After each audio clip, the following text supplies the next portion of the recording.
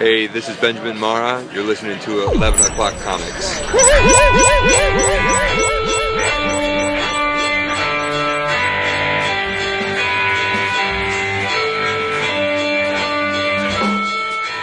at that. Rested and ready. Bang, straight out the gate. That's right. You grabbed it by the throat. Ooh. You grabbed it by the throat. And you wrestled it to the ground. You said, "You're mine, buddy." Buddy. Yeah. That's hardcore. That's the word. Buddy. The Cleaver version. You're mine, buddy. Pal. Chum. Chumbelina. I have a friend who, he and I can joke around and we'll take things literal from time to time. And I called him chum once and he goes, "I'm a fucking shark food." I was like, oh, boy. It took me back. So I was just like, wait, what?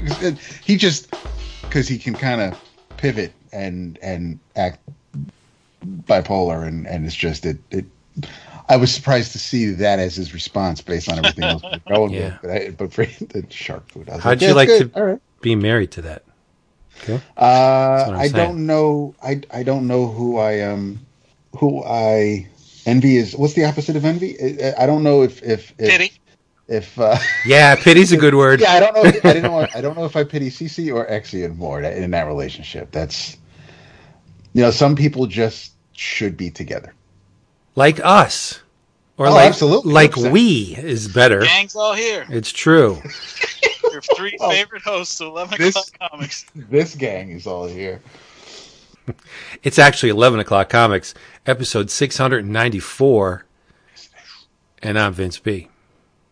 You are Vince B. Damn, I cannot believe we're almost at 700, and I am David A. Price. Yes, and Jason is away this episode, so when Jason's away, Tony come to play. We have a guest, not really a guest.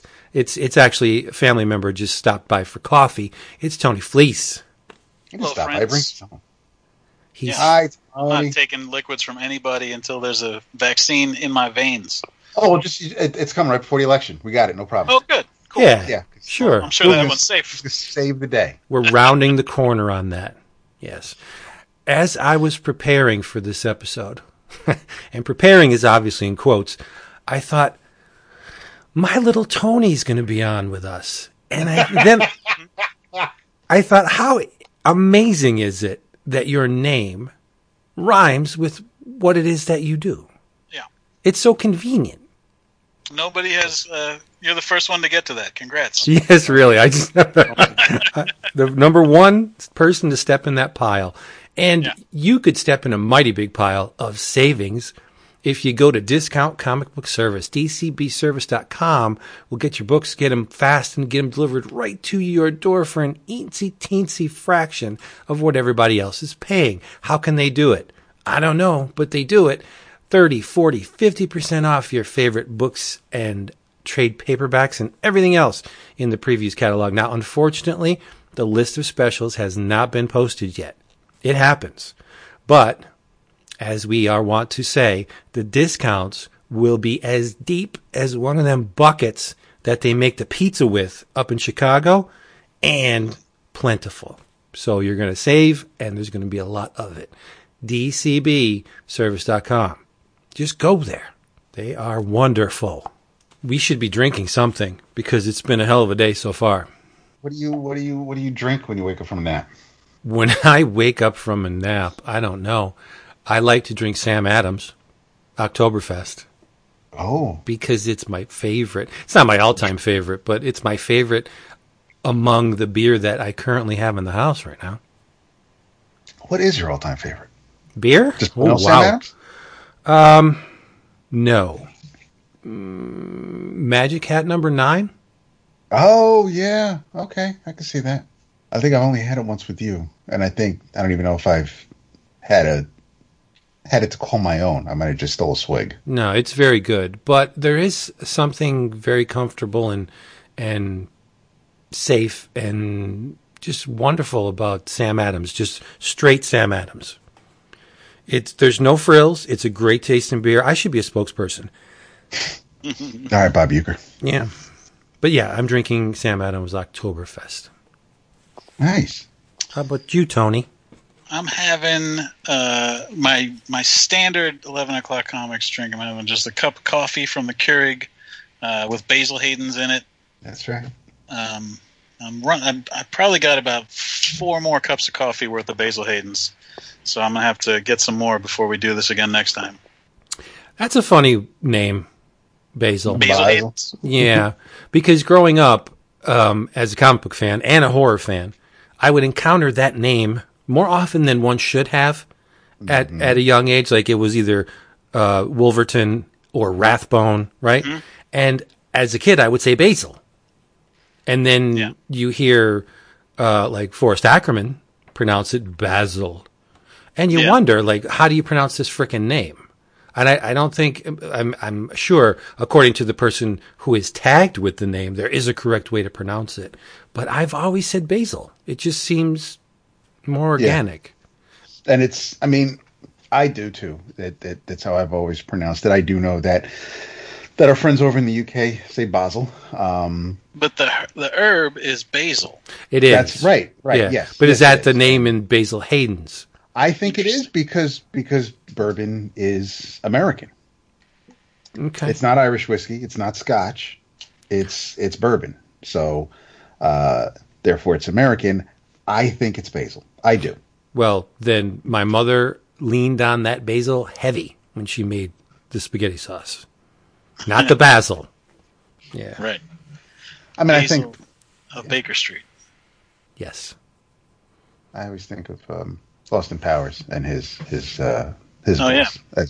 But nice. Oh, I knew Tony was going to bring the basil, and I thought that I need to get a bottle. I don't have a bottle in this house. One of my favorites, one of the more pricier ones that I have actually in the house is what I'm drinking tonight. There's a local distiller in Westchester. They're based in Portchester on the other side of the county, right on the border of Connecticut.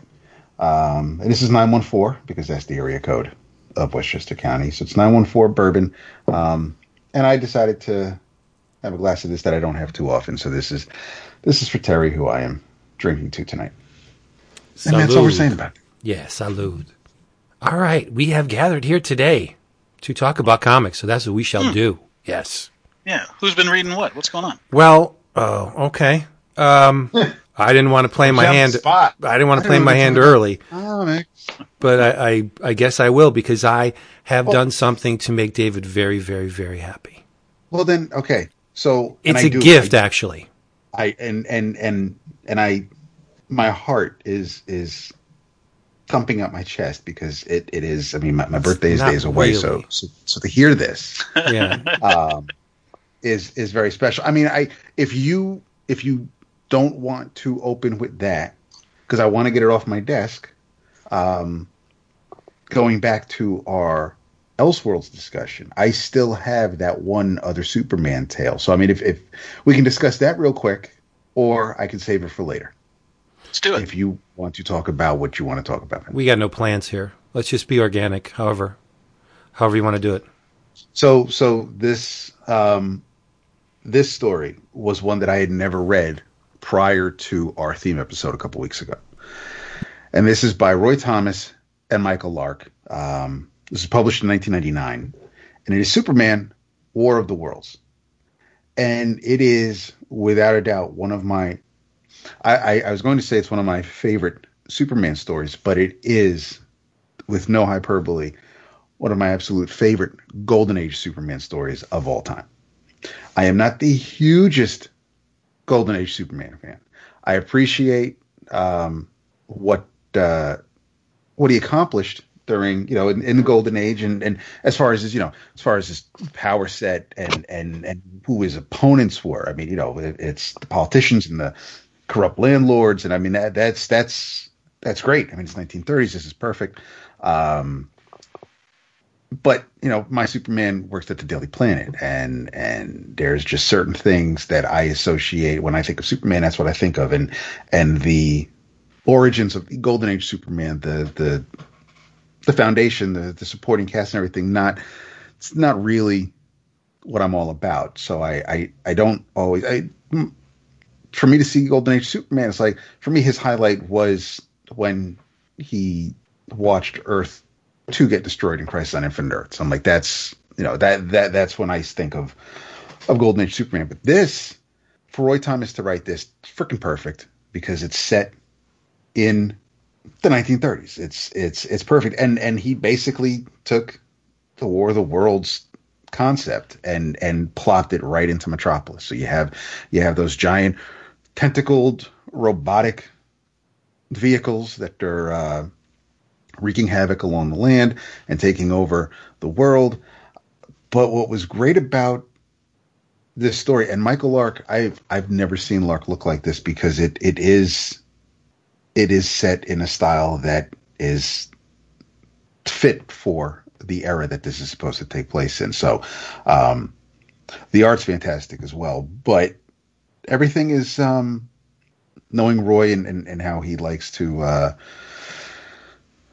be a slave to history. He all our characters are where they need to be. Taylor is the editor-in-chief. Perry is just the copy editor, or rather the city editor. And you have Lois Lane, who's trying to show that she can write just as well as a man. But there's a meteor, is what they're calling it, but a giant spaceship lands shortly outside of Metropolis city limits, and the army is there, and a red-headed Lex Luthor is there, and all of a sudden, a Martian crawls out of the machine, falls, not to his death, but because of gravity, it falls out of the spaceship and then just lands right onto the ground. And while this is happening because of gravity, that makes Clark think, well, maybe that's why I can leap, because of gravity. And so Thomas is also, Roy's giving you little insights as to what Clark is thinking, and maybe having him recognize why he's able to do the things he's doing, and because this is still a very new, very green Superman, and this is literally his first day at the Daily Star. So the machine, all of a sudden, a turret appears and starts blowing away all the civilians in the area. The professor who was with the scientist who was with Luthor, everybody's just getting blasted, incinerated. Clark grabs Lois and shields her with his body. He gets blasted, and she's on the ground, and she looks up and she's like, well, we should be dead. And she sees Clark in his familiar outfit. This is even before he's Superman, but he's just wearing the outfit, and she is just like, she's asking if those long johns are fireproof, and is that what saved us? And then she's asking Kent, what are you? And there are moments where Lois seems a little standoffish because she doesn't know how to take the situation, but then she also wants to get into what's going on, and she wants to look at the damage that this machine has done. And Clark is like, it's pretty grisly, maybe not. She's like, listen, I'm a reporter, it's my job to look. But basically Clark is like, listen, we don't know if that beam's going to go off again. I want to keep you safe. So the army shows up. The army starts thinking about doing what they love to do, which is shoot shit. But the spaceship emerges from the hole. Now it's got its legs, and it's going to start moving around, and it's attacking the army, blowing up tanks, killing soldiers. Superman is he's a little weakened from the previous blast. He tries to fight it. He gets blasted again, gets knocked to the ground, and comes back to keep fighting. He saves some soldiers, picks up one of the tanks, has the tank fire at the spacecraft, doesn't do anything, so then he just starts taking the turret and beating up against the Martian machine. It goes down, everybody's all happy, and Superman reaches in. Superman's a little bloodthirsty here. He reaches into the craft, picks up the Martian, and tosses it into the fire, that part of the destruction that he had just caused. So all this is going on. Other tripods are blowing up. trains and factories, and they're just making their way across the country, or across the city. And Lois makes it to a payphone. She calls the paper. Lex Luthor is there. He's like, "Listen, I'll get you as close to Metropolis as I can, because I need to get to my laboratory." No, Luthor probably calls it a laboratory, and he's like, I gotta get there because I gotta find out what we can do to stop this. So while Superman is with the soldiers doing what he can to fight it back, he rescues one soldier who had got ejected from an airplane, saves him from falling because the parachute got burnt up, and Superman saves him, brings him down to the ground. Soldier's like, "Well, thanks, whoever you are, but how can you fly?" Superman's like, "No, I'm not flying, but I'll admit I can jump pretty far." And he's like, "Well, I can take you back to," and then the soldier's just like running away. He's like, get away from me. You're not human. And it's just like, so all Clark is thinking is, Mom and Dad, they had said that even when I'm fighting for their lives, people fear me. They run from me because I'm different.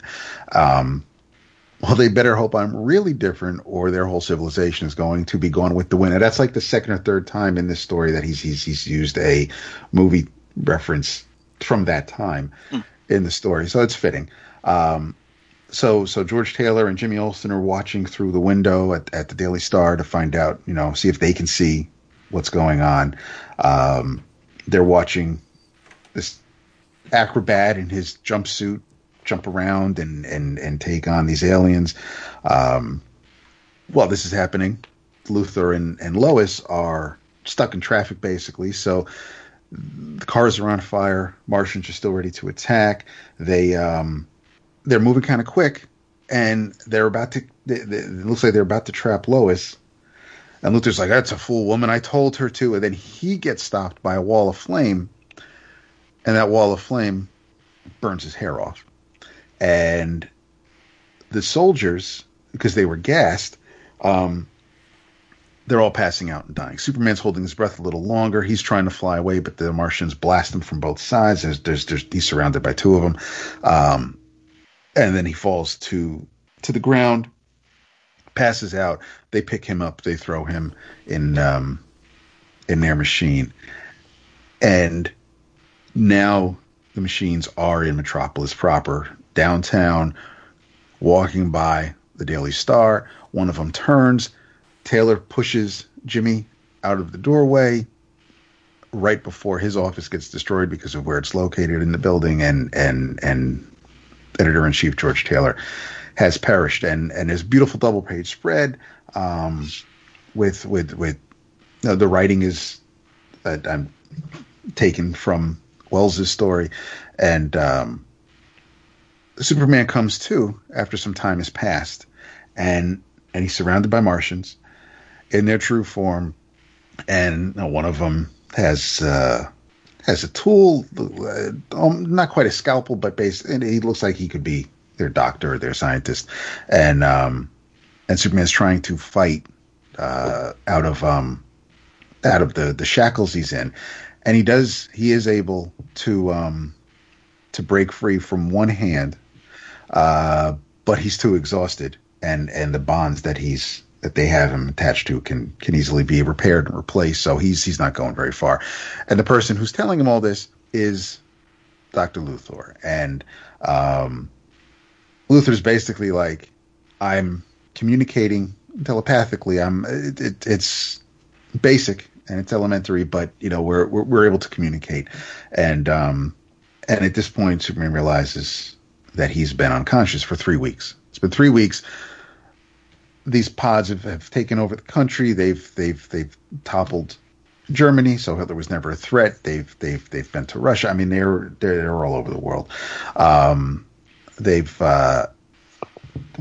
the Martians are doing their thing, Luthor is, I said, he's helping them. He's trying to keep them alive, and even if it means at the cost of humanity. And at this point, Clark calls him a traitor.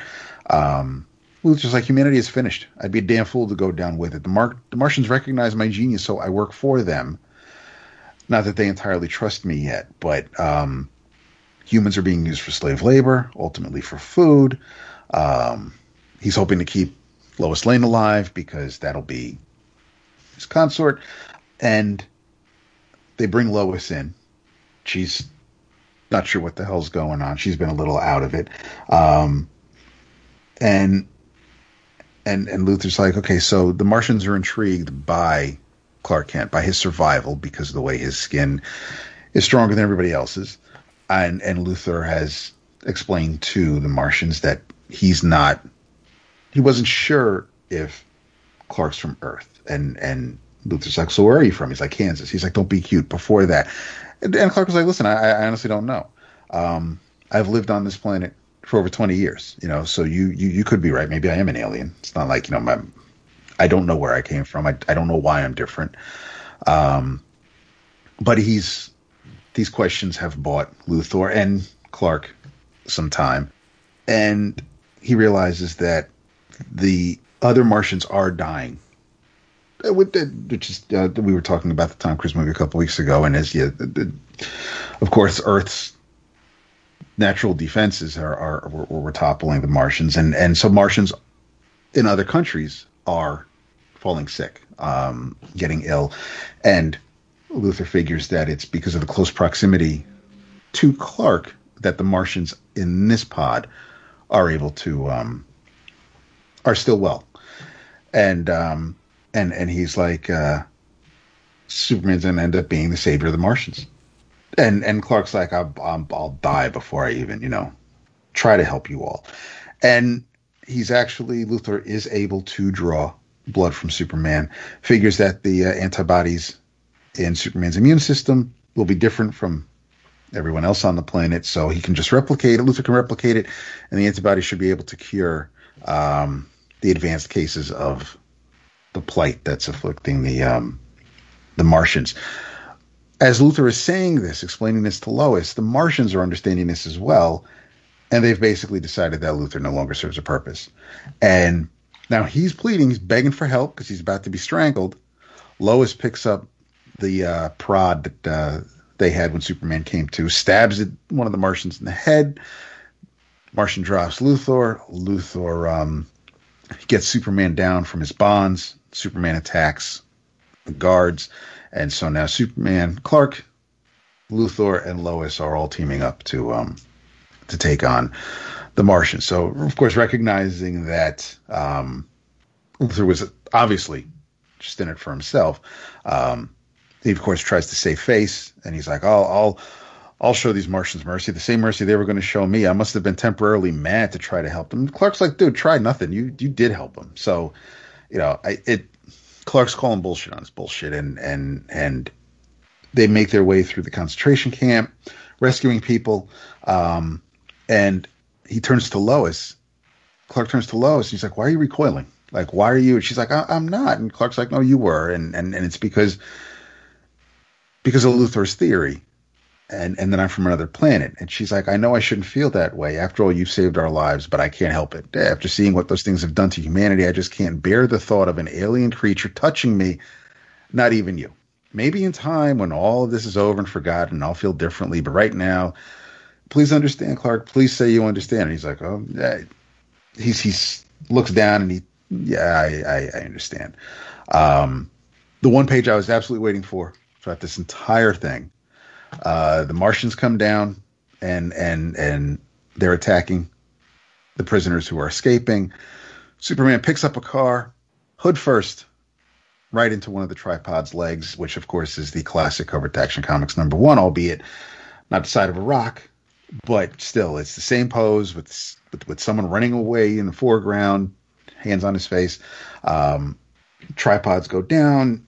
Martians are shooting off missiles. Clark is throwing them back at them, doing all he can to knock them out of the sky. Unfortunately, now the Martians no longer need the legs. The ships have now learned to fly, and now, as they're still wreaking havoc, burning everything in sight, give Superman another blast. Superman falls to the ground, and he keeps fighting. They keep blasting, and he's literally, we'll say in this story, with his dying breath, he keeps fighting, and eventually he goes down, and he says, he's like, it was the war fever that basically his adrenaline was keeping him going. I had to fight the Martians. I realized we're both the aliens here. In spite of everything, I felt sorry for them. But if the Martians hadn't come, the people of Earth might have been running from me. And these are the last things he's saying. And Luther's like, that's crazy talk. Lois is like, no, he's right. We were afraid of him even while he was saving us. And what humans fear, they hate. And I had to double check to see what fucking year this was written in and what year this was about. And then she says, I've been such a fool. We all have. But we'll make it up to you, Clark. I swear we will. As she's saying this to Clark, the life drains from his eyes. And Luther announces he's dead. And then the rest of the book the rest of the story is known to every school child.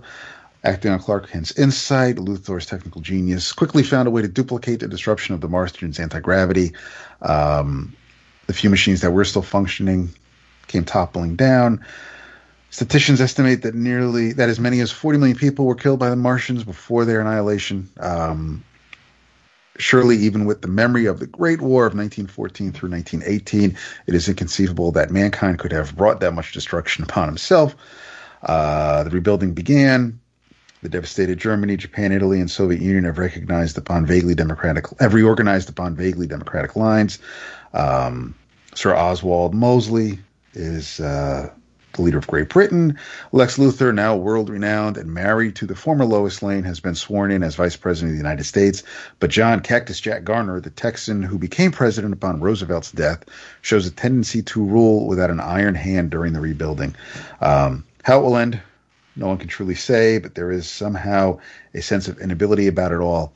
And there's a beautiful statue of Clark Kent, and basically mankind has learned during this past year that we cannot regard this planet as being fenced in, a secure and abiding place for the human race. So the story's kind of deep in more ways than one, but Michael Lark finished drawing it in 1998. Like I said, it was published in 1999, and it is it's one of those Elseworlds that is truly done in one. It's not a whole lot of open-endedness. Like, the story will live on in your mind, and you can take these characters with you elsewhere. This was a solo Superman story, and that's it, the way it ended. And it is, it's one of my now.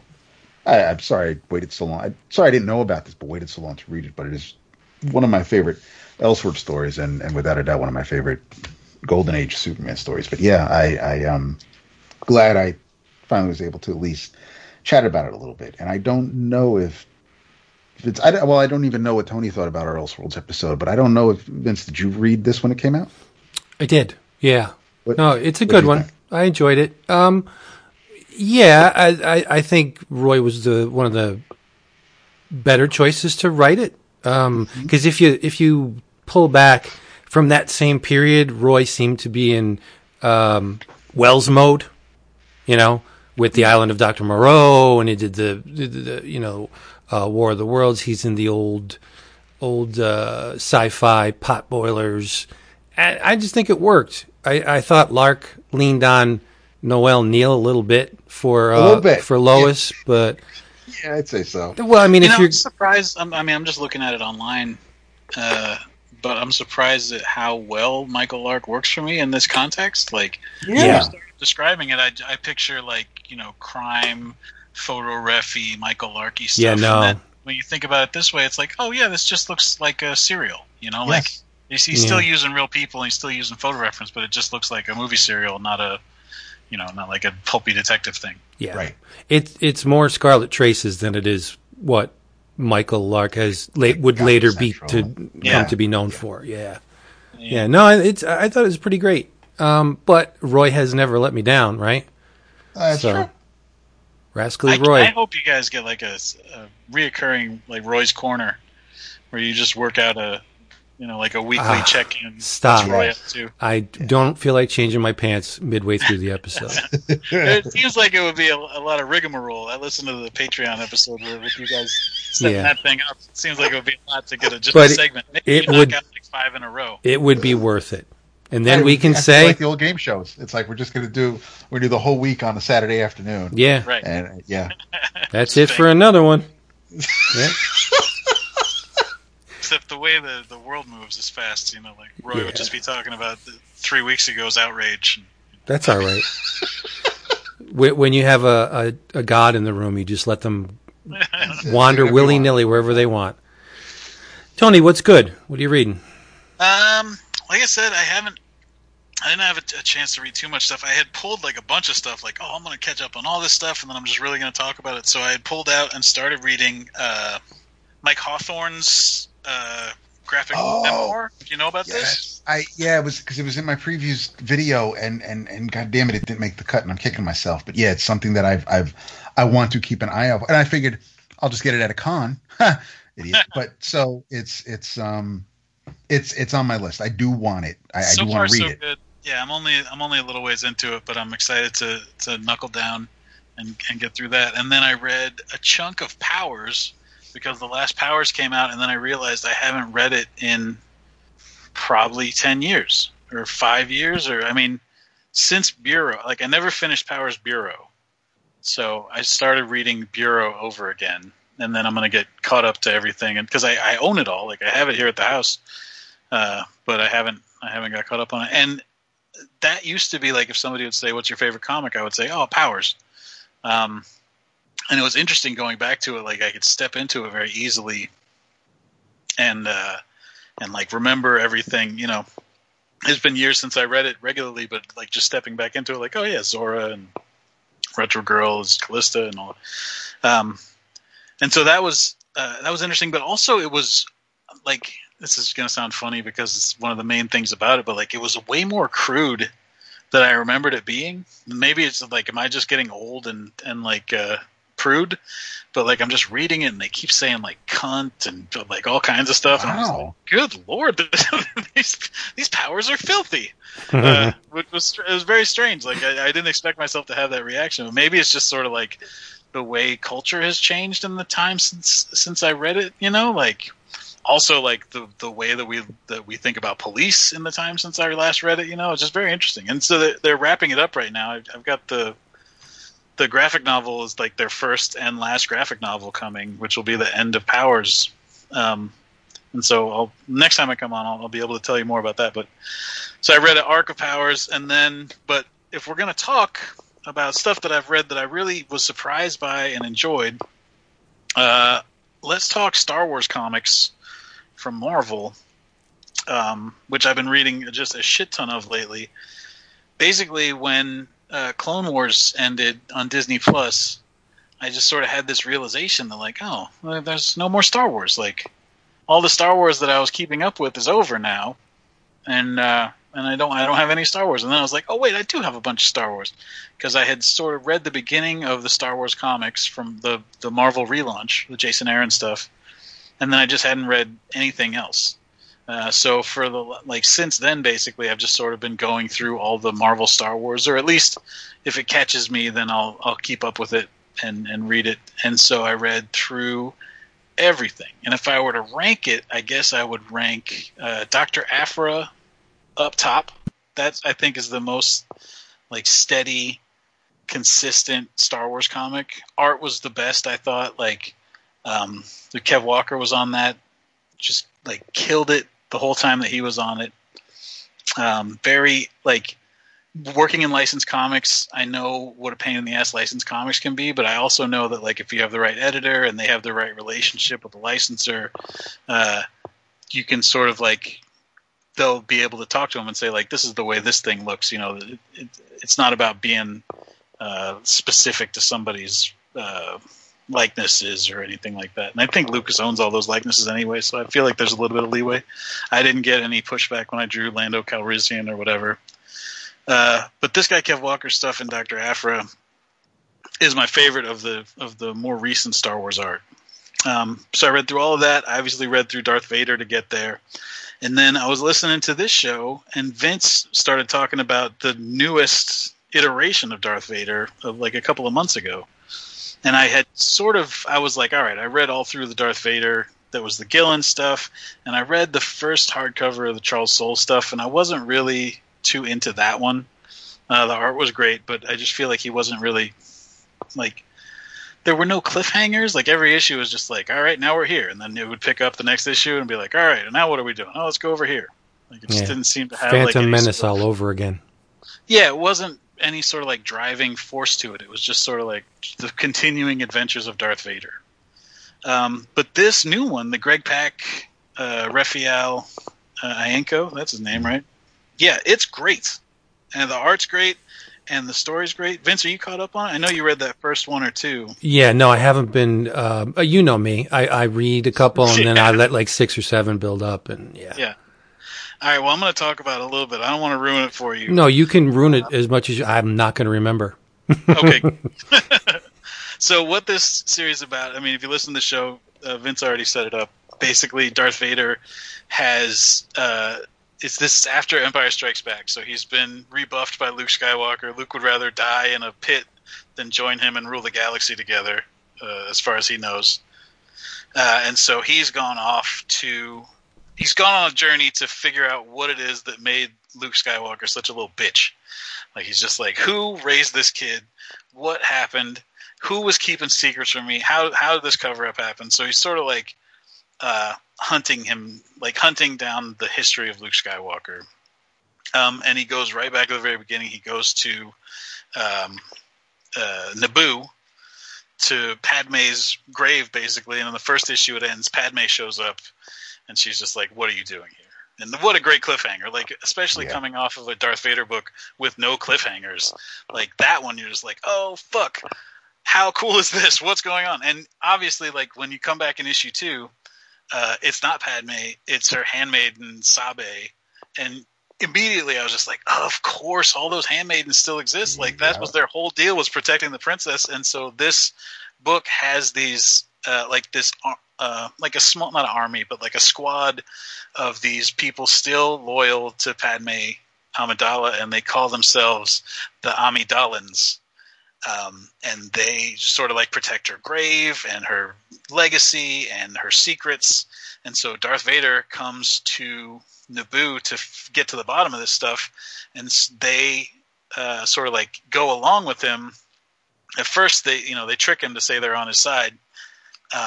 And then eventually they're like, we know you killed, like, they don't know he's Anakin, but they figure he had something to do with her death. Like, they think he killed Anakin and her.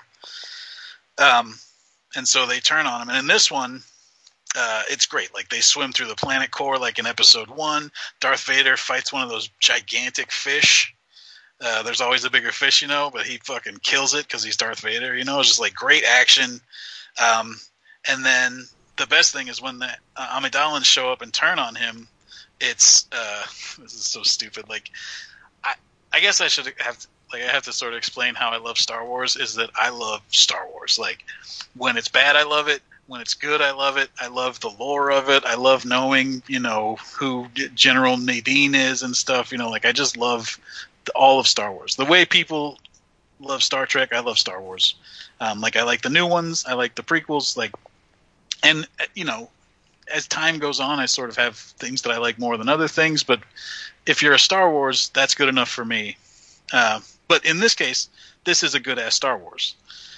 So when the Amidalans show up, it's Rick O'Lee, the pilot from episode 1, the guy that's like, that little droid did it. Why do you know that? I'll go into it afterwards.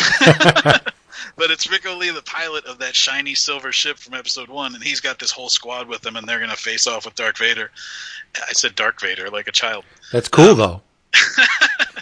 And they go into battle with him, and Rick O'Lee gets like this hero's death. Like, he just gets to go out swinging. It's so great. Like, if you are a fan of prequels, if you're a fan of Star Wars, definitely recommend it. I mean, I just spoiled who dies in it, and I spoiled a bunch of the other stuff in it. But it's like, when Clone Wars came on, and they would every once in a while have those episodes where you're just like, oh, that makes the prequels so much cooler now that I know about this, or like they're sort of able to connect things without changing anything that's in the text, and just sort of add new stuff to it that you're like, that's so badass. And so now that Rick O'Lee gets to come back and have like this hero moment after Empire Strikes Back, for me, that's amazing. Like, that's great Star Wars comics. And it's sort of like the promise of what these Marvel, this era of Marvel Comics sort of promised, that they were going to do in continuity stuff that sort of falls in between the raindrops. Right. And that's what this is. It's great. Like, a big fan of it. Darth Vader. This one that I'm talking about is number 4, but all of them so far, 1, 2, 3, and 4, have been great. And there was a big gap because of the pandemic. Right. So I love it when they fertilize the expanded universe.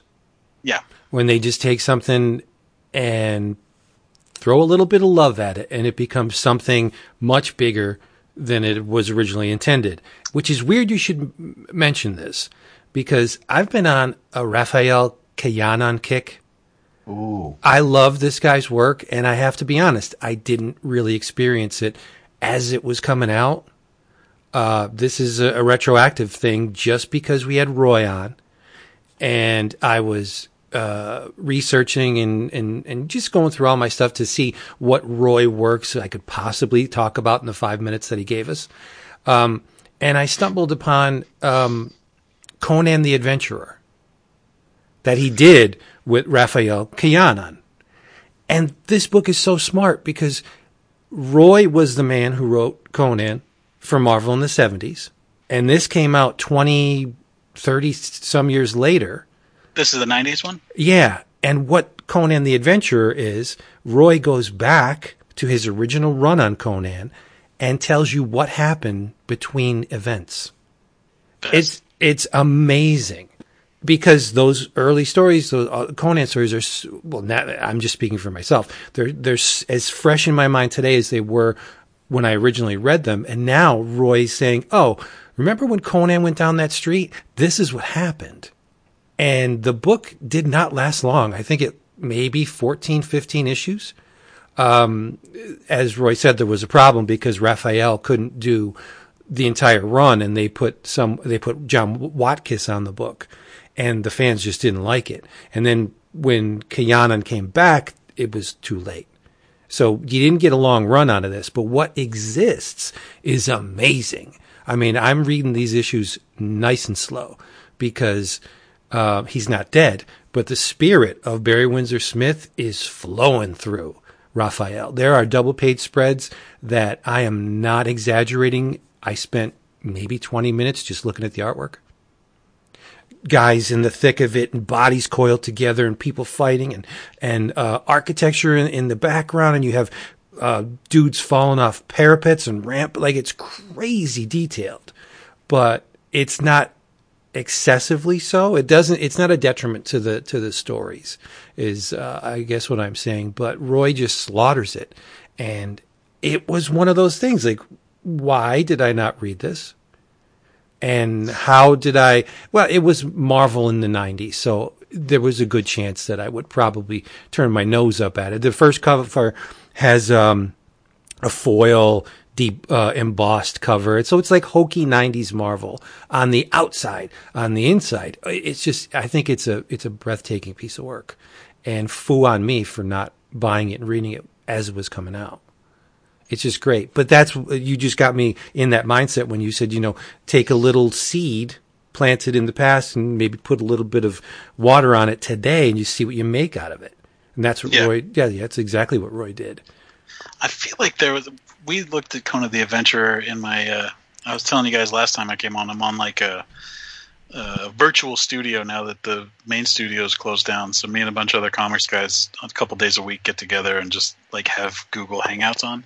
And we were digging into Conan the Adventurer, but we found it by way of, because Ramon Villalobos is working on like a fantasy book. And so he's been digging into like all sorts of Conan stuff and sort of like just looking at, like influences. But then we saw that Brett Blevins had done this Conan cover that none of us had ever seen before, and it was one of those Conan the Adventurer covers. And it was so beautiful. We just saw the line art of it. And then because it was the 90s, we pulled up what the print version was, and they just one of the grossest coloring jobs I've ever seen in my life. Like, they just really took a shit on it. What a bummer. But yeah, the lines on that, very nice. I would love a page of that original art if it exists. And so I've been hunting down Kayanan work. And unfortunately, I'm reading this Magic the Gathering Ice Age book from Acclaim. Well, that's not Acclaim. It's Armada. Remember when Acclaim got real big balls and they made the Armada imprint? So, I mean, reading is a very malleable term because I'm not exactly reading the comic. It's the story's horrible. And it's one of those instances when you get a guy in to write comics who has no conception of how to write comics, but he thinks, okay, more words equal better. There's a ton of captions and expositions, and the story is almost non-existent. But the Raphael Kayanan artwork is wonderful. Not as good as the Conan the Adventurer stuff, but it's still pretty damn great. And I think it's inked by Rodney Ramos. Let me see. I got it right here. That one surprised me. When's it from? Yeah, Rodney Ramos. This is actually it's 95. Yeah. And you got a free Magic card in every issue, some tokens in another. So Michael Kaluta covers. So I mean, worthwhile to own, but the story is it's nonsensical, you know. And I'm a big fan of Magic, and I'm just like, yeah, you're just throwing things together. Were the Magic cards like exclusive, or was it just a random ass card? No, random ass cards. Like I got a Bone Shaman, and they're from Ice Age, and so the majority of them are useless unless you get a Jester's Cap. It's like okay, but yeah. So a little freebie with the comic to get you to buy it, and come for the free card, stay for the Raphael Kayanan artwork, basically. So. My plan for this episode was to make David giddy because I would introduce him to a work from, I would say, maybe his favorite comic book creator, living anyway. You know David loves Matt Wagner. We all love Matt Wagner, right? He's a master manipulator. I don't think anyone familiar with the man's work would find anything to argue about that claim. And this run that I'm going to talk about, the first 8 issues of this run anyway, sometimes, well, it doesn't sometimes, more than often it falls by the wayside because whenever somebody throws out Matt Wagner, there are the things for which Matt Wagner is known. Grendel, Mage, right? Those are the big names. As I was putting together the images for the Patreon Cover a Day project, I was throwing up a bunch of Topps comics. And those comics featured Zorro. Yeah, and I'm thinking, wow, it's been a minute since I've read Matt Wagner's Zorro. I'm going to read him again. I got to pat myself on the back and say, hey, that was a very good decision because it reminded me what a wonderful run he had on Dynamite's Zorro. The Thing is so comprehensively orchestrated and masterfully, chef's kiss, defined. He lays it all, like if you have never read a Zorro comic or have seen anything involving this character and you read only the first 8 issues of Matt Wagner's Zorro run, you will be, well, chances are far greater, you will become a Zorro fan. He details the major and the minor chords in the formative years. Diego de la Vega.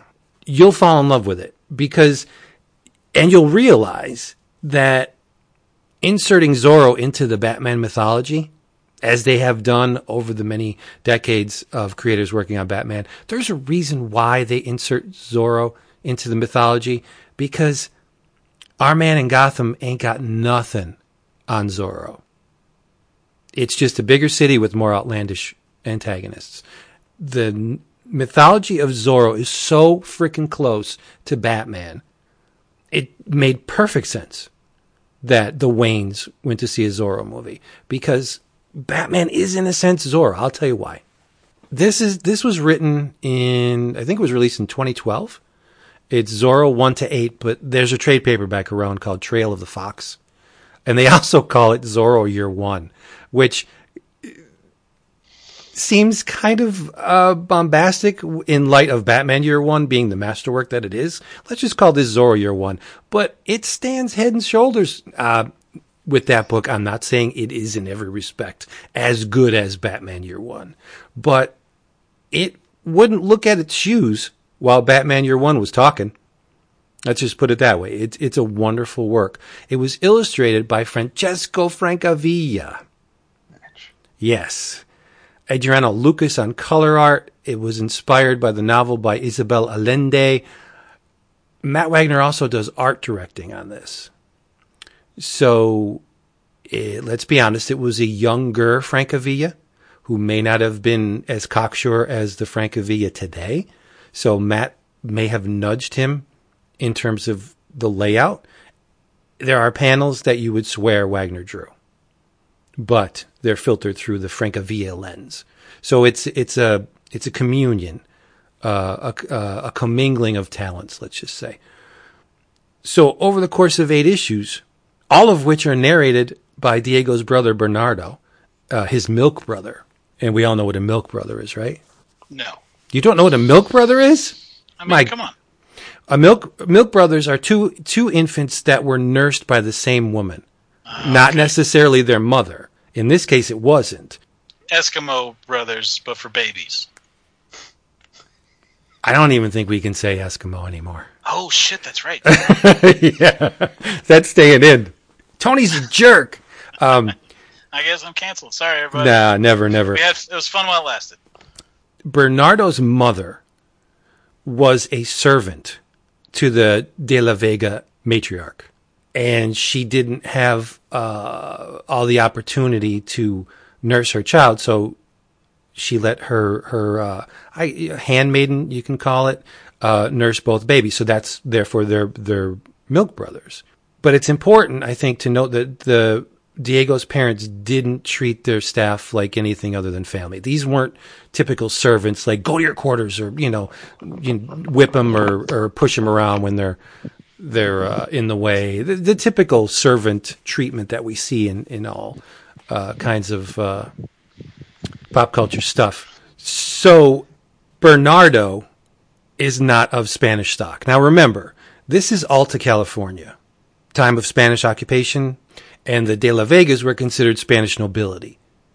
So Diego was afforded far more opportunities in life than Bernardo, but beautiful soul that Diego was, he would include his buddy in everything. If Diego went to school and learned how to read and write and mathematics and science, he would come home and teach Bernardo everything he learned. So Bernardo was indigenous. And again, not too many opportunities in that time period, but Diego elevated him. So Bernardo is, in a sense, the Alfred to Diego's Bruce Wayne in a lot of respects. Passes everything on to him he learned at school. So Bernardo received high levels of education and life experience that not typically available to his people. There's no small amount of irony in the fact that Bernardo narrates Diego's tale, because Bernardo had this soul-scarring point in his young life. He doesn't speak. Bernardo doesn't utter a single word, because the last thing his mother said to him was, "Don't say a word, be quiet." And I'll get to that. So the narrative ping-pongs between Diego's formative years and his present-day altercations with this scumbag Spanish army, Sergeant Gonzalez. He's corrupt as hell, brutal man. He serves the alcalde, right? And what the alcalde says goes. So you have this serviceman who enacts the will of the alcalde, and when taxes are due, you got to pay your damn taxes. And so there was a local townsperson that was complaining that, excessive taxes, I can't pay this. And Gonzalez has his tongue cut out, which is bad, but it gets worse. And then he makes fun of the dude with the way he speaks post-extraction. They're in a bar and Gonzalez is busting on this guy, like making goofy mouth noises. And, he had a beautiful young senorita whipped because her father couldn't pay his taxes. And the reasoning for whipping the young girl was, he said, so now every time her father sees her scars, he'll remember to pay his taxes. He's a very nice guy. This is the guy you want in your corner. But Diego's mother, Regina de la Vega, was not of Spanish stock. She was mestizo. She was a warrior woman from the Tongva tribe. And she was known as the daughter of the wolf, a very take care of business type woman. She fought against the Spanish, and she was wounded on the battlefield. And who do you think it was that saved her on the battlefield? Oh, it's not a stretch to assume that it was Diego's father, Alejandro. He was a captain in the Spanish army, so, encountered this beautiful woman wounded. So he nurses her back to health, and he falls in love with her, and mommy loved daddy very much, and then Diego came along. Okay? Their adversaries turned lovers. And it's from his mother that Diego derived his sense of justice. Now, there's a little bit of hoodoo involved in this, because when Diego was 12 years old, his mother, unknown to Alejandro, took the boy and Bernardo. Where Diego goes, Bernardo goes. It's amazing the companionship these two kids come gentlemen have, right? So Regina takes Diego and Bernardo to see her mother, White Owl. Her mother's a shaman, right? And she sets the boys out on a spirit quest. They go out into the countryside, no provisions, no protection.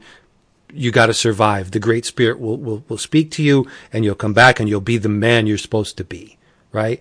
So Bernardo goes out, and he returns to the village a week later. He bonds with a horse, and he adopts the qualities of the animal: strength, loyalty, endurance, everything that's applicable to a horse. But there's no Diego. Diego doesn't come back. Like, what the hell? And after 12 days, Diego stumbles back into the village, and he got bit by a rattlesnake. The kid's almost dead. He's delirious, and he's beside himself. He's like, "Oh, I failed my spirit quest. I suck." The White Owl cures what ails him, and he's telling this story. He's like, "Yeah, every night I was making a campfire for myself, and I noticed something, in the bushes, and it was a fox. And it kept happening. Every night I would just sit down and make myself warm, and I'd see these two beady eyes in the woods, and it was a fox. And this thing was always there every night. But then I got bit by the snake during the day, and I could have sworn that I saw the fox during the daytime." And if you know the habits of foxes, they're nocturnal. They don't really come around people or populated areas during the day. The night is their thing, right? And White Owl says that fox saved you. That's your totem now. You have to adopt the qualities of the fox, the cleverness. You have to hide in the day and act during the night. The sense of justice and the desire to end oppression hasn't impacted Diego to the point where he adopted the Zorro mantle yet, but the seed is planted, right? And so he gets his sense of honor from his dad, Alejandro, who eventually becomes alcalde. And unlike the alcaldes before him, Alejandro sees the position as an opportunity to actually help people and treat everyone with respect and compassion, not an opportunity to fleece the population and gain power through corruption. But the position requires a lot of his time and energy. So Alejandro goes away on duties fitting the alcalde, and the De La Vega estate is attacked in the middle of the night by a group of pirates. They're bored, they're lustful, they got nothing to do. Let's go hit the mainland and kill people and rape them, obviously, because that's what happens. They barge into the De La Vega estate. Now remember, Regina's a warrior woman. She's very good with the sword. She eviscerates most of the pirates, but unfortunately she dies from her wounds in Diego's arms. But Bernardo has it worse, because his mother is like, "Get out of here." She hears the people. She hears the doors being broken down. She's like, "Get out of here. Go. Don't say a word. Just be quiet. Just please don't say a word." And he gets under the bed. So the pirates barge into the room and they gang rape his mother on the very same bed under which Bernardo is hiding, and they kill her. He hears his mother being violated and murdered, and the kid's under the bed. I can't imagine what that experience could do to a fragile psyche like a child. So the last thing his mom said to him is like, don't say a word. And he doesn't. He does not utter a word from there forward. But you got to give it up for Bernardo. The guy has the intestinal fortitude. He doesn't desert his friends. Diego, he's his constant companion, and Diego's damn good with a sword from a young age. So Daddy teaches him swordsmanship, and he goes into it thinking, all right, I'll show this kid something, and he'll get butthurt, and hopefully he'll come back for lesson number 2. But Diego beats his father. Lesson 1, he knocks the sword right out of Dad's hand, and the father's like, holy crap, this is pretty good, right? So Diego's a voracious reader. He just wants to learn about everything. And since fencing is on Diego's list of things he loves, he devours this book, a treatise on the subject by a master swordsman, Miguel Escalante. And when Diego's father sends the boy to Barcelona to learn, because Spanish nobility have money and it's not cheap, so he has the wealth in order to do this. He sends his son and Bernardo back to the homeland to learn. And who do you think he studies under? Miguel Escalante, the master swordsman. And it's cool because Miguel initiates him into a secret society. Oh. Yes. La Justica. There's this group of they're basically the Spanish Justice League, and they want to stamp out injustice and oppression, and they do it on the sly. They wear masks. And so Diego's in Barcelona, right? Learning and cultivating his intelligence and his stature, and Bernardo's got nothing to do because he's a servant, and they treat him like crap when he gets there. He's used to it. So while Diego's in school, Bernardo is wandering the streets of Barcelona, and he stumbles upon a gypsy area, and the gypsies take him in. As you know, they're disenfranchised, as is he. They get it. And so he bonds with the gypsies, and one day Diego has nothing better to do, so Bernardo takes him to see the gypsies. And while Diego's there, he notices this beautiful gypsy girl. Like, he's captivated from sight one. And the military men start pawing at this gypsy girl, and it gets to the point where, I mean, they're stepping way over the line, and Diego saves her. Uses the whip that he always seems to have, gets the girl out of there. She gives him a kiss. It's love at first sight, or first save. The girl's rooted out. I guess the soldiers complained, and the girl is whipped, and she doesn't survive. She dies. And then Diego's like, this is not right. I have to do something about this. I can't stand to see injustice and oppression like this. And that's when they initiate him into La Justica, and he takes the mantle of Zorro. They train him. He learns about chemistry. He's got a pseudo utility belt of all these things, flashbangs and smoke grenades, and that's when he takes the codename Zorro, after the totem that saved his life during the Spirit Quest. And he does the alter ego thing too. He passes himself off as this foppish Spanish gentleman. He wears pastels and hats with little fuzzy dangly things on them. And he looks, to all intents and purposes, as an effete man. But he's, on the flip side, he's this scourge of injustice at night. Like, this guy is phenomenal with a sword. He's got Robin Hood in him. He takes money and armaments destined to bolster the efforts of this entirely corrupt military regime, and he takes all this stuff and gives it to the poor. Like, how could you not love a guy like this? It's entirely altruistic. He has no desire to do anything but help people. They're underneath the De La Vega estate, and they find gold. Chunks, massive reservoirs of gold. And what does he do? He takes all that money and he funnels it into his war on crime. So he's rich. He has gadgets. He has an Alfred. Like, how do you not draw the line from Zorro to Batman? It's blatant.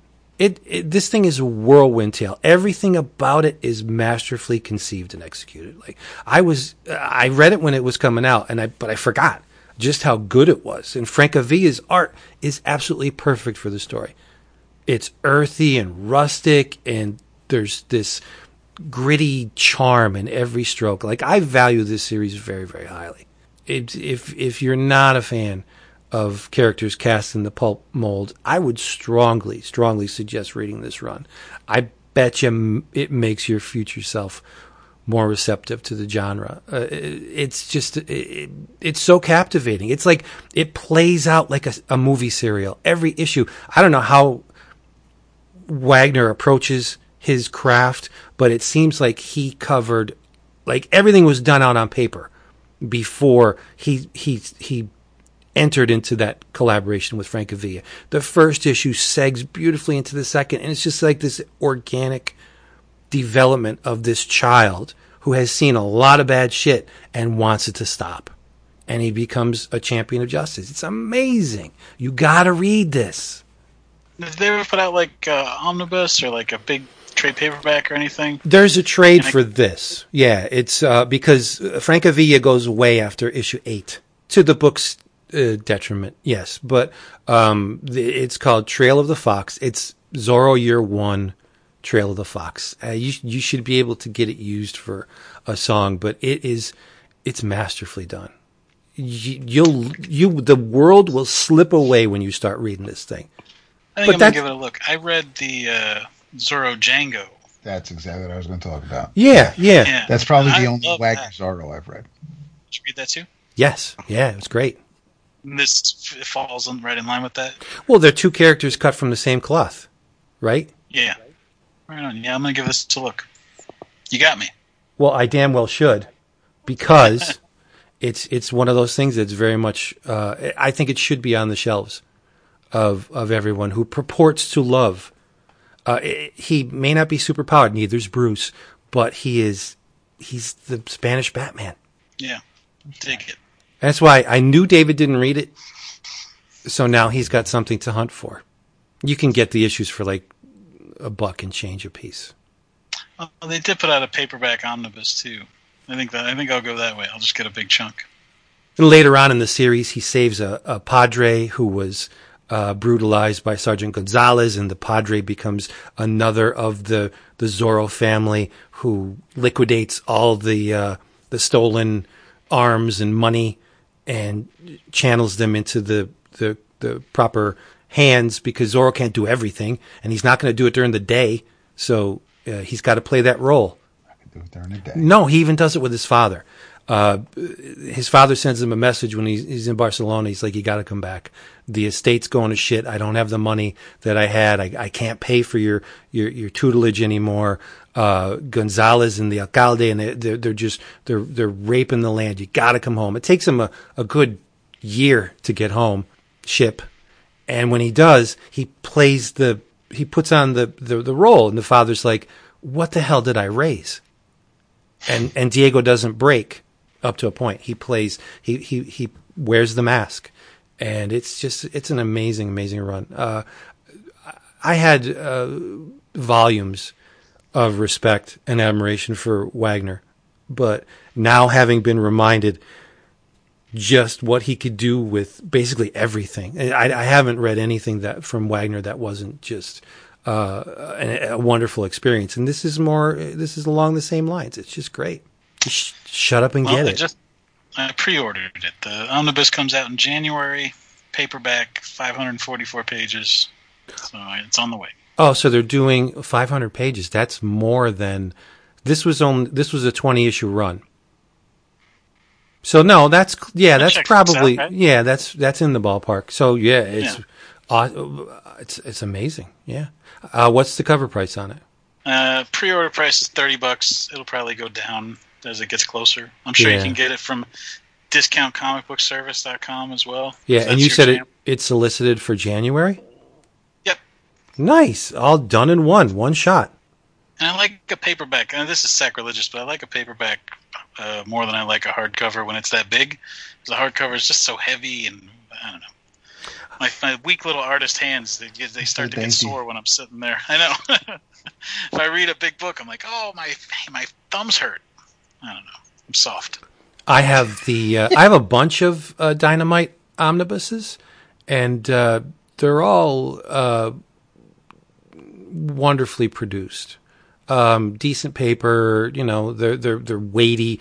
I have all the Warlord of Mars. I have the Deja Thoris, and it's nice because as omnibus would tend to let you believe, right? You get a chunk of issues. Like I think there may be 15 issues more in each one, and you could just sit down and just at your leisure just go through the run, and they're great. I like the Marvel omnibuses, but the spines kill me. Yeah. You can't. What do you mean? Do they crack? No, they're too unwieldy. You can't sit in a recliner with a Marvel omnibus comfortably. So I'm saying they hurt. You my got the little thumbs. thing digging in your leg, and I know first world problems, right? But anything that comes between me and escapism, if I got a 10-pound book digging into my thigh, that's going to push me back into the reality, right? Where a comfortable reading. I always have with Max from Cheap Graphic Novels, because he does crazy business with these giant hardcovers. Like that's all his business. People love those things, and I'm always like, "Is there a paperback version? Can I get this in something smaller and less pages? That's going to be lighter." Yeah, something about the permanence. I get that too. Like you want the archival. This is the greatest version you could possibly own. But yeah, for reading, give me a comic. Yeah. And I see some of the page counts on these omnibuses, like 1,500. It's like, it's nuts. And David and I scooped up the Guardians of the Galaxy solo omnibus, and it's great. There's a ton of wonderful things in that book. But I have to be honest, I read more than one issue, and I got to put it back on the shelf because it's just too unwieldy. I've seen there's like a stand you can get for your laptop. Yeah. That like you set it over yourself like a breakfast in bed tray, I could see using that for an omnibus, just sort of like prop it up. But then you got to lay down. That seems a little too. I mean, at that point, you're just like that guy on Key and Peele that's just ordering all the pizzas to his house. Yes. Yes. Yeah, and okay. We're a big fan of Taschen, the publisher, and whenever I see those editions that are released with a stand, the book comes with a stand. It's like, how are you going to read that? Who you're going to put it in the great room of your home for people to see? It's not a book anymore at that point. It's an object. It's ceased to be the thing for which it was designed, something that can be read and enjoyed, and now it's an entirely different object that needs a fucking brass stand to be properly displayed. It's just, I love them, but I think that it runs counter to my thoughts on the reading experience. One of my favorite things about the studio, and like I told you guys, we shut it down a month ago now, but we had a desk that was for guests, like if somebody wanted to show up and draw. There's like a main table where you could set up if you brought like a laptop or a tablet or whatever and you just wanted to work digital, but if you wanted to draw at a table, we had a table, but nobody was ever there drawing, so we always just used it as like a lectern for artist editions and giant books and stuff, and whenever somebody would get a new one of those, we'd just leave it in there and be able to like really peruse it. I mean, it had a light and a magnifying glass on it, like it was the perfect setup for those gigantic books. And now I don't have a place to go look at enormous books anymore. So I had to clear off the kitchen table, which is never going to happen. Yep. The same thing with the Taschen Winsor McKay, the Little Nemo book. It's beautiful and awesome and gigantic and befitting the source material in every possible way. But it's just too damn big. you need a table to read it. And it's like, no, so now it's an artifact. Yeah. Right? Yeah. Completely But get it. I definitely get caught up in it, and I definitely buy those things just because I'm like, well, at some point I'm going to want to look at this. Like, I bought that gigantic Jim Lee Marvel thing they put out, and I'm definitely getting the Jim Lee Artist Edition. And I get swept up in the excitement of it all, and I'm like, I'll look at this at some point. I will. Yeah, it's like what was the Kramer Zergit number 7. Yeah. How the hell can you read that comfortably? Yeah. Yeah, the book becomes a coffee table at some point. I wonder what the reader reaction is on this. Because every time I talk about shit like this, I'm amazed that you guys are on my side. Everybody else, like, there's nothing better than an omnibus or a absolute. Yeah. There's no downside to it. And I'm Well, I don't know. it's the American desire for a lot of content. Right, the big service. Right. If you feed someone a bulk of stuff for let's be honest, not a whole lot of money. If you went issue by issue buying all those things contained in most of the omnibuses, it would cost you. It would be astronomical. Some of them you wouldn't be able to touch. So I understand that you're feeding. It's a buffet, right? You're bellying up to the buffet. You're getting a whole massive plate of lo mein, right? So, and you feel satiated at the end, but that's not the way it works with me. I'm not fussy about many things, but the reading experience I am, because, if you shatter that separation between fantasy and reality, you're taking me into Gotham City. Okay, I'm here, but Gotham City's not now digging into my thigh. Right. That breaks the illusion. It's not my shoulder. I love the concept. I love the idea of looking at my shelf and seeing all these thick tomes for like you said, the archival aspect of it, for context or research. If you're trying to, if you're going to be a continuity wonk and actually someone into knowing every time Peter Quill said something, and therefore you need every omnibus, but it's. I don't look at omnibuses as, I don't read my omnibus to read a bunch of issues at a time. If I feel, okay, if I don't have the issue handy and I want to read an issue out of one of the 2 New Teen Titans omnibuses behind me, great. I can go back and read one of my favorite Teen Titans issues, but it doesn't mean I'm going to read the next 5 after it in that same volume. Because, yeah, after a while, your legs go numb. You can't. They're not designed for long time reading, especially if you're the type of person who gets comfortable, depending on your vision, how close the book may need to be to you. There's a whole bunch of shit, but it's there's no science behind it. But I mean, omnibus serve a purpose. I think they're great, but I don't view them as something that, I'm finally going to read this run. Not in that format. You're not. Yeah. You cannot eliminate the tactile experience of the act of reading. You can reduce it, but there's no way to eliminate it. You have to reach out and touch that paper and turn it, right? You feel the paper, you see the color of the ink and the line work, and you feel the weight of the book on your body, on your person. I like to try and pare that down to the least bit of separation between me and the art, or my perceptions in the art. And if there's that constant reminder that I'm holding a thing, it runs counter to my desires, right? So, to me, I think like the optimal way to read that like omnibus type content is Essentials showcases. Like, I love those things so much. I'm so mad that they're like discontinued, but I'm glad, I was glad we had our time with them when we did. I was able to get basically everything I wanted, and like just that size, like you get the same amount that's in an omnibus, but also it's lighter, and also just as an artist, like to have all that stuff in black and white, like just the line art, and be able to study it that way. That's what an incredible value, for $20 or $15 or however much those things cost.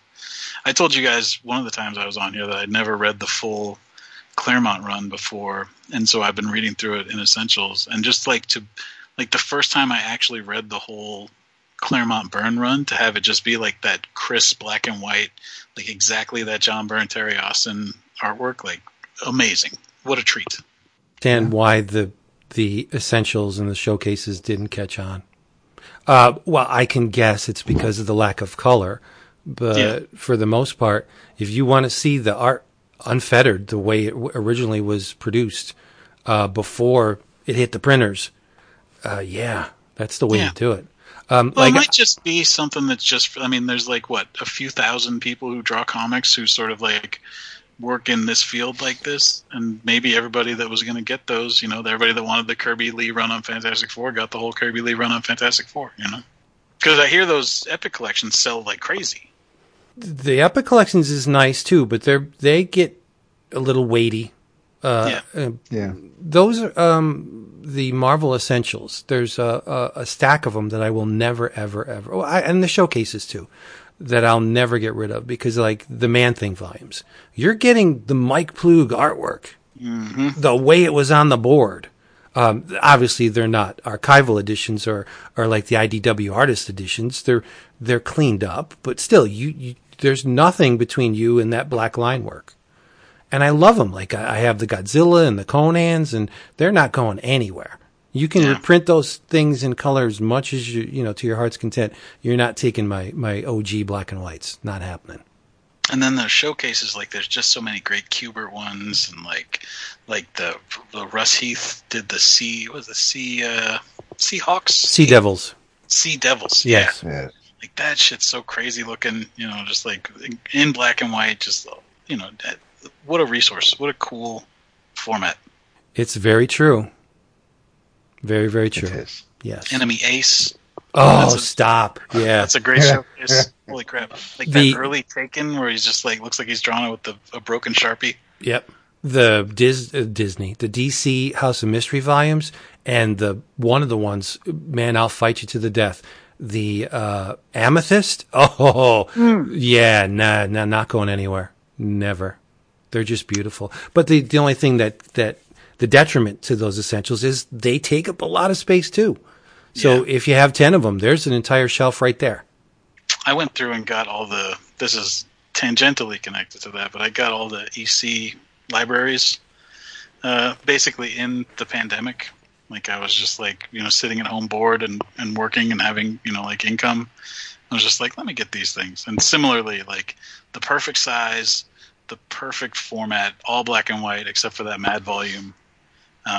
Just like just being able to have all that stuff at my fingertips to be able to flip through and read, 8-page stories of the greatest artists ever in crisp black and white. Pretty great.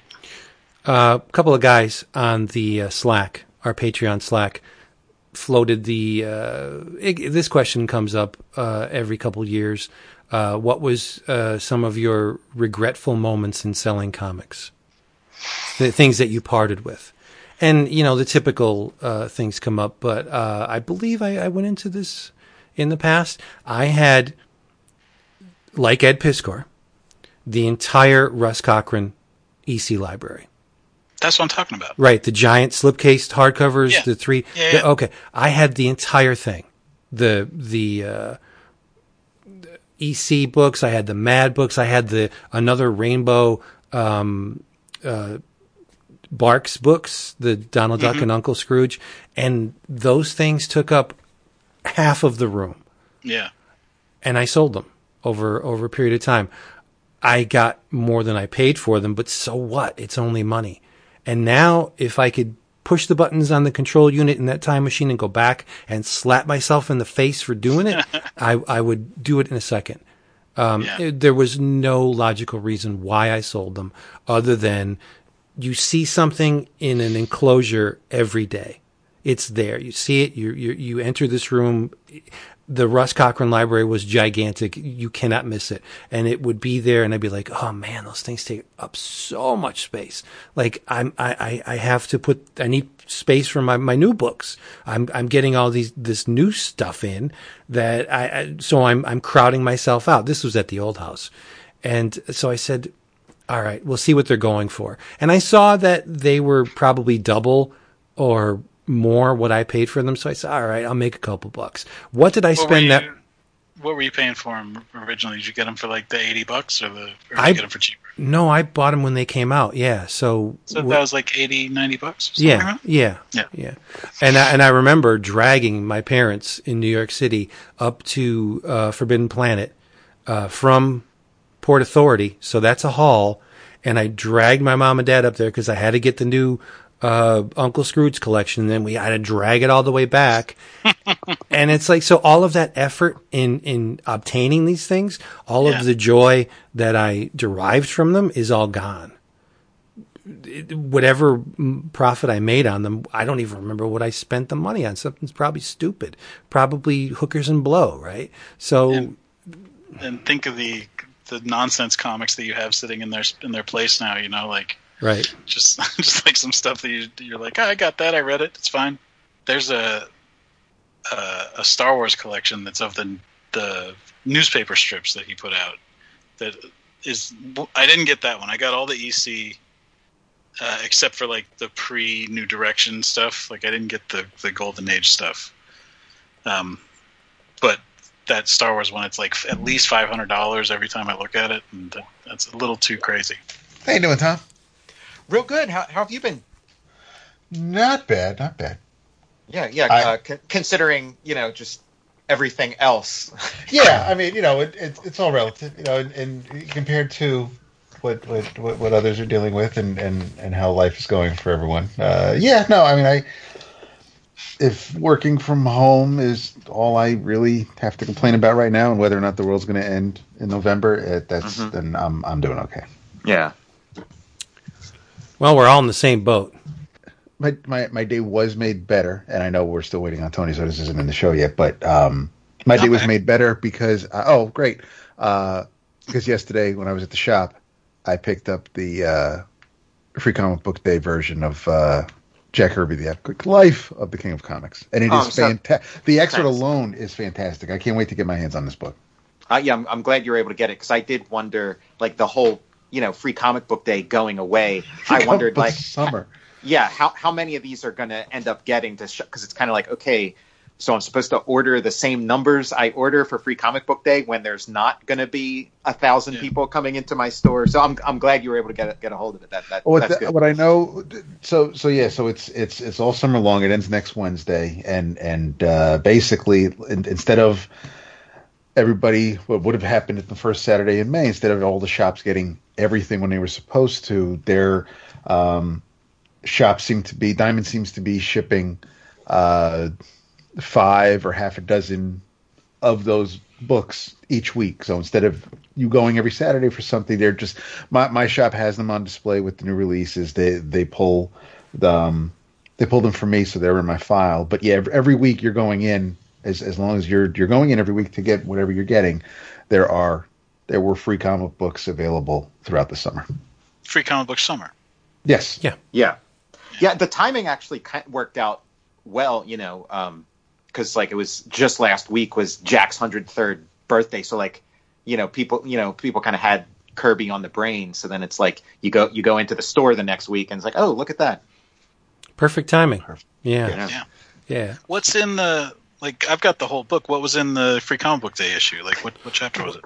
It's kind of hilarious. I think it starts at like the very beginning of the book, maybe a little after, but I think it's the very beginning of the book, and it goes right to like where he meets Stan, and then it's like it cuts off right before like Stan starts acting like an asshole. Right. So it's like oh, meet Stan Lee, oh hey, whatever, and then like I think the next page is like an ad for like another book they put out, which was like how to make comics the Stan Lee way. So like Stan Lee's How to Draw Comics. Yeah, exactly. Like it was, the irony was like amazing.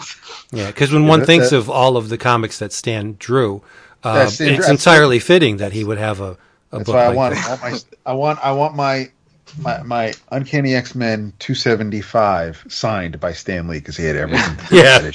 X-Men, we published that shit. Got an Uncanny X-Men 300 signed by Stan Lee when I was a boy, because I was a little fool. I just thought it would be great. Now you're just a big fool.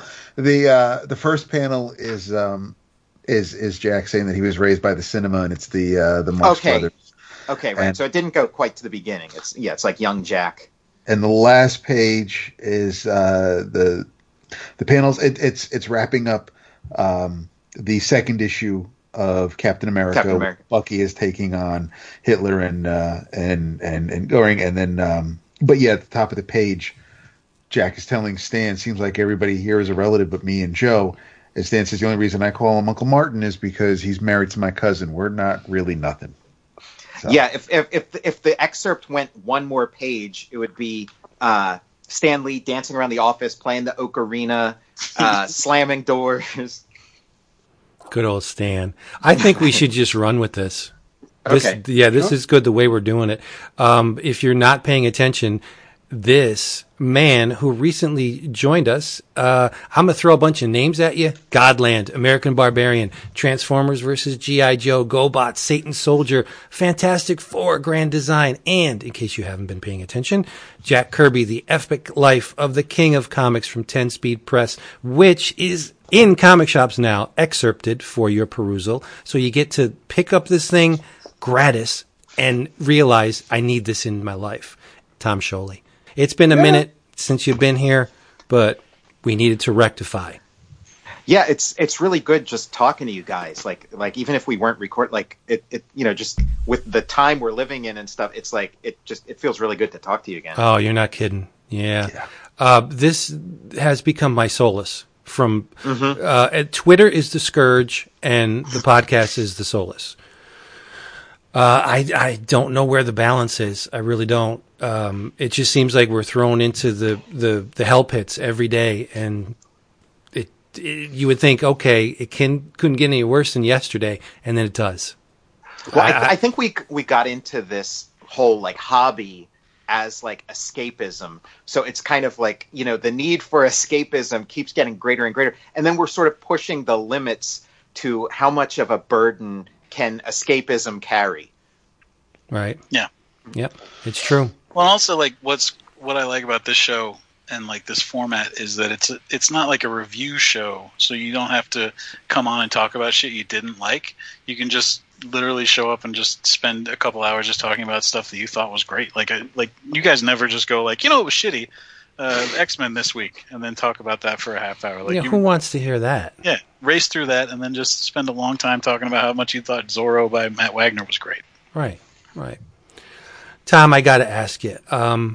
Your entire life, you've loved Kirby, and now you create this testament to the man.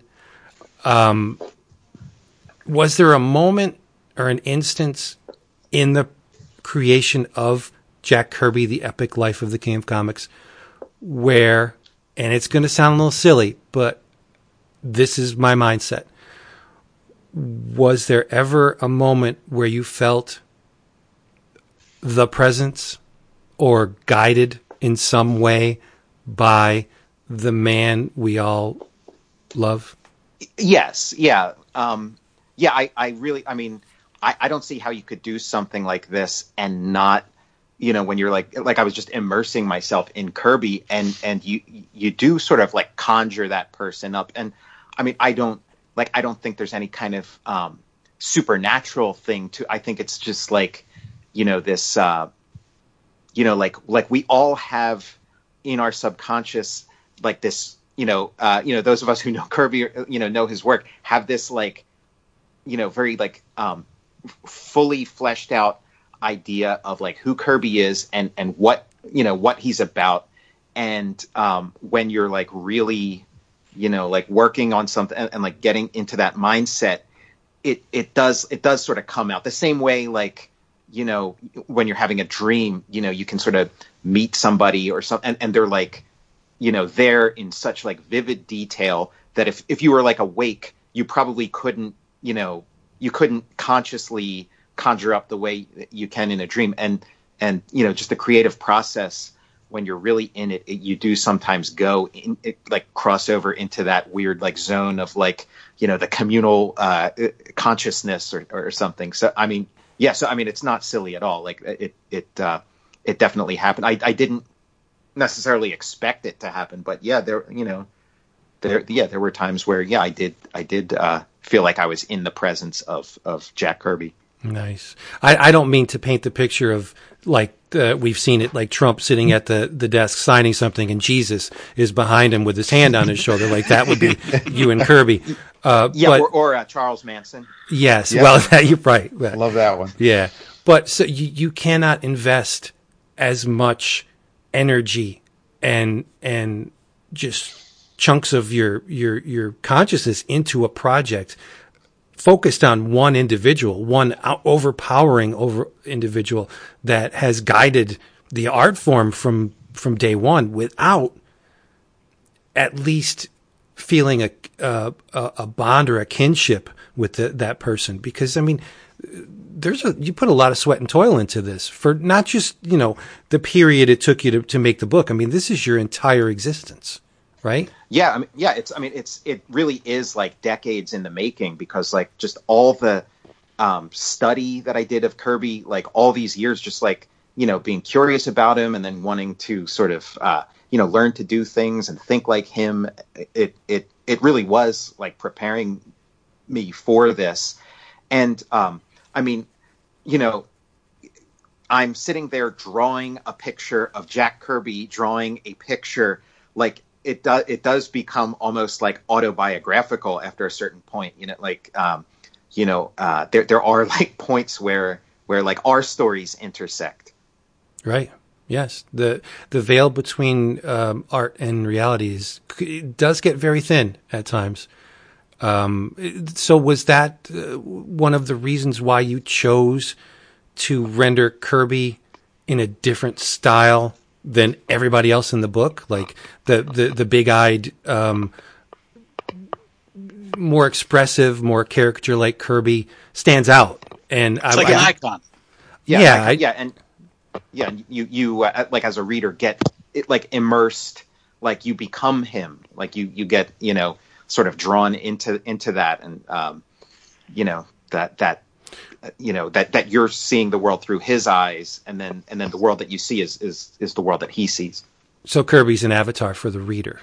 Completely an avatar. Yeah. And I mean, that whole idea is something I'd first heard about from Scott McCloud's Understanding Comics. He talks about that, like sort of the simpler your main character is, or the simpler a character is, the easier it is, the less of a barrier there is for identification. And this was just, this kind of pulls you right in. Even like, just from like a graphic design point of view, just having that, that design of Kirby on the cover, like you see it from across, the Barnes and Noble or whatever. Like there's like a hypnotic force or something at work with it. Yeah, you think about like that versus like the Mark Evanier book, which is just like more collagey from across the room. Like it's definitely more like you see exactly what it is from across the room for sure. I think about like because I read it, I love that. Oh yeah. That big massive, the Kirby with the. I think that's what you're talking about. Yeah. Okay. Yeah. But I sort of think about that, your book and the Evanier book, and then who was it that wrote the play? Oh yeah. That's right. Fred Van Lente, right? Yeah. Mm-hmm. Yeah. Those like sort of like the three different media, like the three different formats of like the Kirby story, Mm-hmm. Yours is definitely like you sort of just put it out and have the definitive comic book story of Jack Kirby. It's pretty awesome. Thanks. And like just like the curation of the stories and the editing is almost like you're putting together a documentary, right? Like mm-hmm. just deciding where to put stuff and like where this thing fits in and how it fits together with this, and like drawing parallels and stuff. It's a great job. Thanks. It's strange the way the world works. When last week was it Jack's 103rd birthday? Right. And when I saw it flash by on the Twitter, I immediately thought of you. Because there's very little separation between you and Kirby in my mind. And it just hit me like, hey, we haven't spoken to Tom in quite a while. And then that led to this, and now we're sharing ideas and experiences. It's just, I don't discount anything. That's why when you said it's not a supernatural element about the presence of Jack, I like to think that maybe there's a chance that something like that is possible. Mm-hmm. Because when I expire, I'm really hoping that I can right a wrong and finally meet Jack in some form. Because I had multiple chances or opportunities over, in the past. And for whatever reason, I just didn't do it. Laziness, fear of, you're never supposed to meet your idols, right? Mm-hmm. And because they may let you down. So I never signed the contract on that, and I've been struggling ever since, because like, why wouldn't you want to be in the presence of greatness like that? But yeah, Tom, did you? Did you ever meet him? I didn't, and different from Vince's story. I mean, I only became sort of aware of like Jack Kirby and the enormity of Jack Kirby after his death. So it was never even a consideration of like, I just wasn't aware of him at that point. So like there was just no chance of me ever meeting him. And yeah, I would be, I'm sure, haunted by, if I did have an opportunity and somehow missed it or passed it up, or so, I would be haunted by that. But no, I never got to meet him.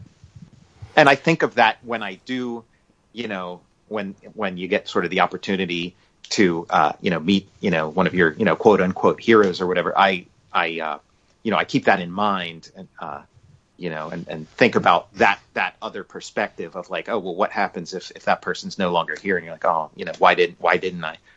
Right. Right. It's difficult to articulate the impact that man's work had on me.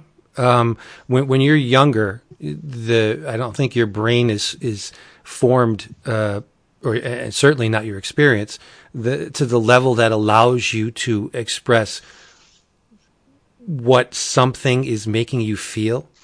And when I had the Fantastic Four plop down in front of me and I saw the art, and it hits you on a level that I don't think you can formulate into these clunky little things we call words. Just the power inherent in the work, and just the see, I'm trying to do it now as an adult, but back then I was like the equivalent of, holy cow. Those other comics I've looked at don't look like this. What about this makes it different than all that other stuff? Like Donald Duck this is not Donald Duck. This is not Spider-Man. I don't understand this, but it's doing something to me. I can feel something that I don't feel with any other comic book from anyone. Like that's Jack's work to me. And when people tiptoe around the subject, you'll get a person like, yeah, I respect his talent, but you know what I mean? Like, he's okay. Unacceptable. You cannot just call Kirby okay. It's like saying in the beginning there was the word and the word was bad. It does not compute, because the man defined the language of comics, and everything in his wake, we're beholden to Jack for almost everything. It's not hyperbole, right? Yeah, and I mean that's what he was sort of drawing from. He reached a point where he was just pulling from some, deep level of like the human psyche that is like below words, this essential stuff that he was pulling out. And it wasn't like he wasn't intellectualizing or going about it in like a methodical way. It was just like once that switch flipped, it just came out. So yeah, it is. It does sort of like defy, analysis. Even though I spent my adult life trying to analyze it, it's magic. Yeah. He's the ragged prophet. He's the Brooklyn muse that of the streets. We've read Streetwise, right? I mean, Jack was salt of the earth, but that man was operating on a far different level than everybody around him. he may not have been cognizant of it. He made that because when you're thinking along those lines, you don't question, like, that's just your programming. That's the way you're constructed. So you don't know any other way to think and act. But I swear, I mean, alien intervention. I think Jack was a plant from another planet to guide us. Yeah. I get so bummed out when I think about Streetwise or like in the Days of the Mob or these ones where it's just like, oh, we just didn't have enough money, so there's no more of that. And you're just like, what? How much could it possibly have cost? You know, like what? Yeah, there wasn't Kickstarter back then. You know, like Spirit World. Spirit World is awesome. Exactly. Yeah, and totally revolutionary. And I think that was part of the reasons why they didn't catch on, was because they were so different format, different content, just far out of the realm of what everybody was used to. That it was like a culture shock, like a sea change. And they just didn't catch on. Yeah, we are lucky to get what we got from Jack Kirby, because it's this this impossibly enormous body of work, but it is like we want more, you know? Like, yeah. I remember the first time I saw Jack's rendition of the Turtles, Teenage Mutant Ninja Turtles, and when they published it, I forget, it may have been in Jack Kirby Collector or one of those two Morrow's books, and I think it was published either not long after he died or maybe a couple years before. And when you live a life in reverence to an artist, and you think you've seen everything, and then somebody puts down a drawing of Jack doing the Turtles, it's like, how did I not see this? Yeah, what a match made in heaven too, like Jack and the Turtles. Yeah, well, Kevin and Peter were genuflecting at the same altar that we do. Mm-hmm. Yeah. And it's nice to know that his name has some cash to it, because I'll float the name out among my students, and more let's say 75% of them know who he is. Now, it may just because of the whole Marvel movie thing, and all this stuff was created by this guy, not the guy that you think created it. And sorry, I can't let that go. But and you say Jack Kirby, and they're aware that maybe they're not experienced in his work, but at least they're aware that there's this figure that has cast a very, very long and dark shadow over the well, not dark, I shouldn't say that. A very long shadow over the comic industry, because he set the pace, man, forever. I mean, oh no, go ahead. Oh no, I think word has gotten out, and it's getting out. Like, I think like the like younger generation kind of they sort of have an understanding of Jack that if you go back like another generation, it just was we just didn't have like the means of transmission that we have now. Right.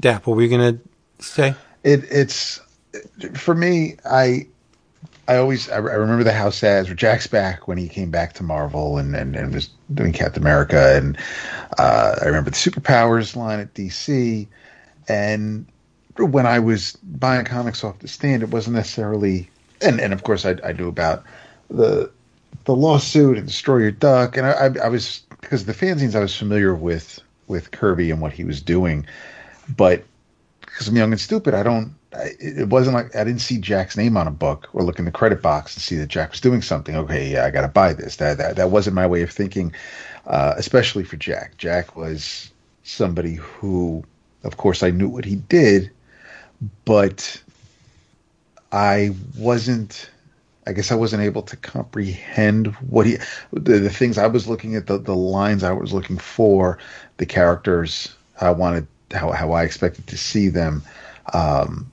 Of course, artists were, used Kirby's style, but their work didn't necessarily look like what Jack was doing. So I was drawn to those things, and whether it's Byrne or whether it's Kevin Maguire or it's Dan Jurgens or Mazzucchelli, there are certain artists who I expect certain things from, and obviously you're going to get something bombastic with Jack. But I think if anybody wants to even say, I kind of bring it back to the whole Beatles thing, where even if I don't want anybody, you look like a fool if you're trying to be a contrarian and say no, Jack couldn't draw, or I didn't like Jack's work. You can not, if Jack isn't floating your boat, that's fine, but you can't just dismiss it.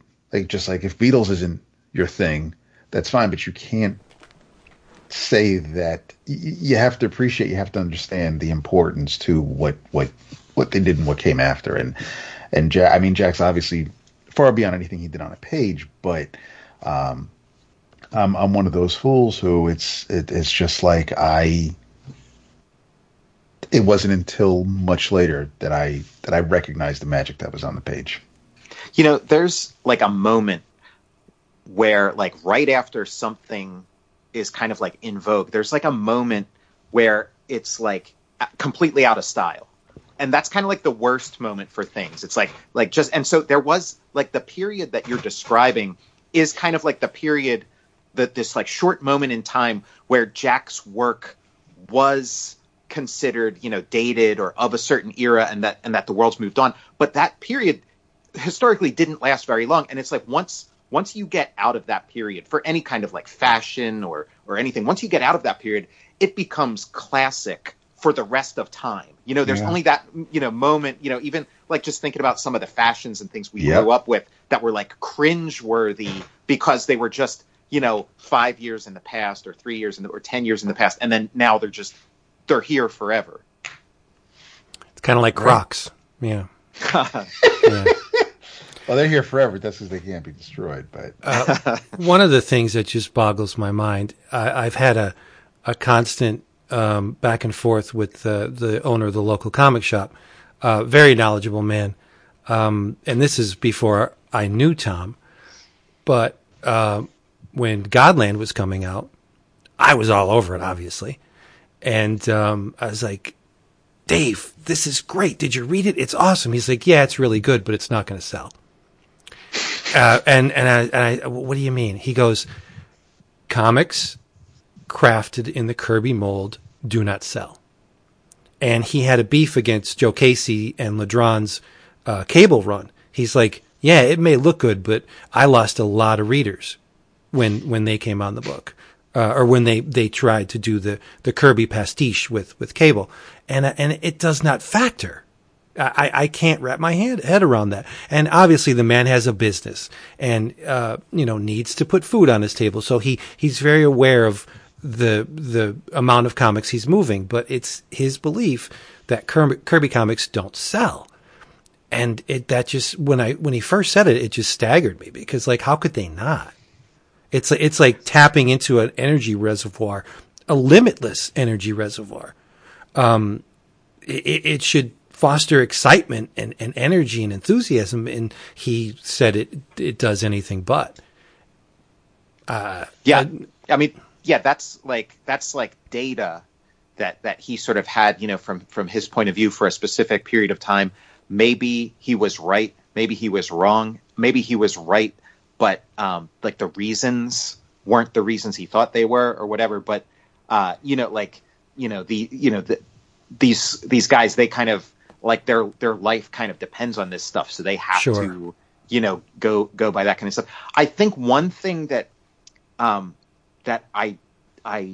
came to understand is that when you do work in a Kirby mode, it can't, even if you were to perfectly replicate it or perfectly synthesize it to the point where you could create, new works that were new and but completely indistinguishable from Kirby. If you reach this sort of Platonic ideal of Kirby emulation, it still wouldn't quite work like the same thing, because in your mind, if you have any understanding of comics history, it creates like one extra layer, like in your head, where it's like it can't hit you in the gut like Kirby, because your brain is kind of like, okay, I know Jack Kirby. This is a step removed from Jack Kirby. Like, it just creates this one extra layer. So, like, I mean, I don't know if that kind of thing like factors into sales or factor, but like it is like like the ultimate thing is to sort of capture the Kirby essence without reminding people so much that what you're looking at is not Jack Kirby. Right. It's like Rich Little doing Richard Nixon. You close your eyes, it sounds a lot like Richard Nixon, but then the reality of it is it's a man pretending to be Richard Nixon. Props for Richard Little. I like Richard Little, but so I like him better than Richard Nixon. yeah. But I don't. It wasn't a comment on the quality of the work, because George Harriman doesn't sell either, and those are among some of the greatest comics ever created. And I guess it's difficult to expect contemporary readers to connect with something that define the medium that they purport to love. Like, you cannot take your consciousness out of the present and even imagine what it was like to experience Kirby as he was producing these things. You had to. We were lucky, and I'm the oldest one here. I was lucky enough to be receptive to it in the time it was happening. So that's the one. What was your? I'm sure you must have been asked this 1,000 times. Like, what was your introduction? Like, well, I mean, it's like just listening to Vince. Like, there's like a thing called like the gift of recognition, and like in Amadeus, like Salieri had the gift of recognition. He was able to recognize genius when it crossed his path. And most people don't have that. And that is a gift. That is like this, amazing thing. But then it ended up torturing him because he could recognize genius, but could not, create it himself. So like, I am, like I do have like respect for people who were there when, something like, like the Fourth World came out and recognized it as like, oh my God, this is next level stuff. Or people who were there for Devil Dinosaur or 2001 and we're like, right. No, this is the real deal right here. Like that is something special. But yeah, for me, it's like, it's many years later. So like the first Kirby I encountered, I mean, it would be like his Saturday morning cartoons like Thundar and things. But the first like comic, I'm pretty sure was the Thor Treasury Edition Mangog story. Was and it just it knocked me for a loop. I was like blown away by it. It was one of the coolest things I'd ever seen. Again, I wasn't clued in enough to like understand the credits box beyond just the name Stan Lee. Like I saw the name Stan Lee and I'm like, oh, I know Stan Lee. So it just sort of stopped there. It was many years later before like I understood like Jack, and right. and who he was. But yeah, that would probably be it. There's a spotlight on my comics, the entirety of my comics reading. If it was a long hallway, there's a spotlight in the middle, and it's shining right down on Kamandi. That was the moment for me. I mean, yes, I fell in love with Jack with that Fantastic Four stuff, but I don't think Jack ever got more Jack than Kamandi. Yeah, it's pure Kirby. It really is. Yeah, it's like because like I mean like the New Gods, the Fourth World stuff is my favorite of Kirby's stuff, and it's got like a plan. You could tell there was like some premeditation and it just like works really well for me. With Kamandi, it really seems to me like there is no plan at all, and that's like the best possible circumstance to throw Jack Kirby into. Yeah. He is just purely riffing and just creating worlds at, with a knife to his throat, basically like, okay, the deadline's due. What do we got? And that imagination is just pulling out all the stops. Yep. We're going to do a Talking Bulldog this issue. Okay. And yes, it was inspired by the success of Planet of the Apes at the time. But I love the Planet of the Apes movies, warts and all, but I think Jack made Planet of the Apes far better. It was his most commercially successful, like at the time, his most commercially successful book from that DC era. So like, sort of tapping into the zeitgeist in that way, is what allowed art to meet commerce. Yeah. You know, in that kind of way, and keep it going for as long as it went. It's simply staggering. I have questions. Is it all right? You always have questions, which is a very good thing. Be here. Yeah, Tom, I wanted to ask about like the sort of like the production of the book, how it came together. I'm sure you've given like the definitive interview on this already, and I just missed it. But like, how, like, because you did it pretty. Did you do it before or after Fantastic Four? I did it before, during, and after Fantastic Four. So like the whole time you were working on both? Yes. Like how long did it take you? Were you moving super fast on this? Like it does. I'm not saying it looks like you did, but like it does have an energy to it. I mean, it was like 3 years. So like 3 years is like maybe a little bit long for, 200 some pages. But again, like, yeah, I was working on other stuff. I was working on GoBots also. So it was like Jack Kirby and then GoBots and Fantastic Four, in among the time I was working on Jack Kirby. And I was working on it at like varying levels of intensity. How do you, what was your process? Do you do a full script? Were you just sort of doing like page by page? How did you put it together? Yeah, not full script at all. Like, again, because I'm the guy who's going to draw it and stuff. Like, full script would make sense if there were like other people involved and we need to be on the same page. But no, I created just a big outline, like the bullet points of Jack's whole story, and then I kind of rolled up my sleeves and was like, okay, it's time to start drawing. And so I started drawing a page, and then I would kind of like riff off of that outline and kind of and then like go in with like a fine tooth comb and sort of like, okay, am I 100% sure about this detail or that detail, and all the while just on like my off time, my leisure time, I'm just reading like every Kirby thing I can get to, and not with any like clear intention. I mean, sometimes it's like, okay, I'm talking about Blue Bolt, so let me like go deep on Blue Bolt. But sometimes I'm just reading like sort of random stuff, and then things will pop in, things will jump in. And so I did that for a little while, and then every so often I'd go back to that big outline and revise it, because just working on it, things start coming into like a sharper focus, and I start understanding the chronology in like a more intimate way. And so throughout the journey, every so often I'd like reassess that roadmap. So it's it's one of those ways you can work when you're working by yourself. Yeah. It's super organic. So you allowed. It sounds like you gave the narrative a little bit of space to move on a whim.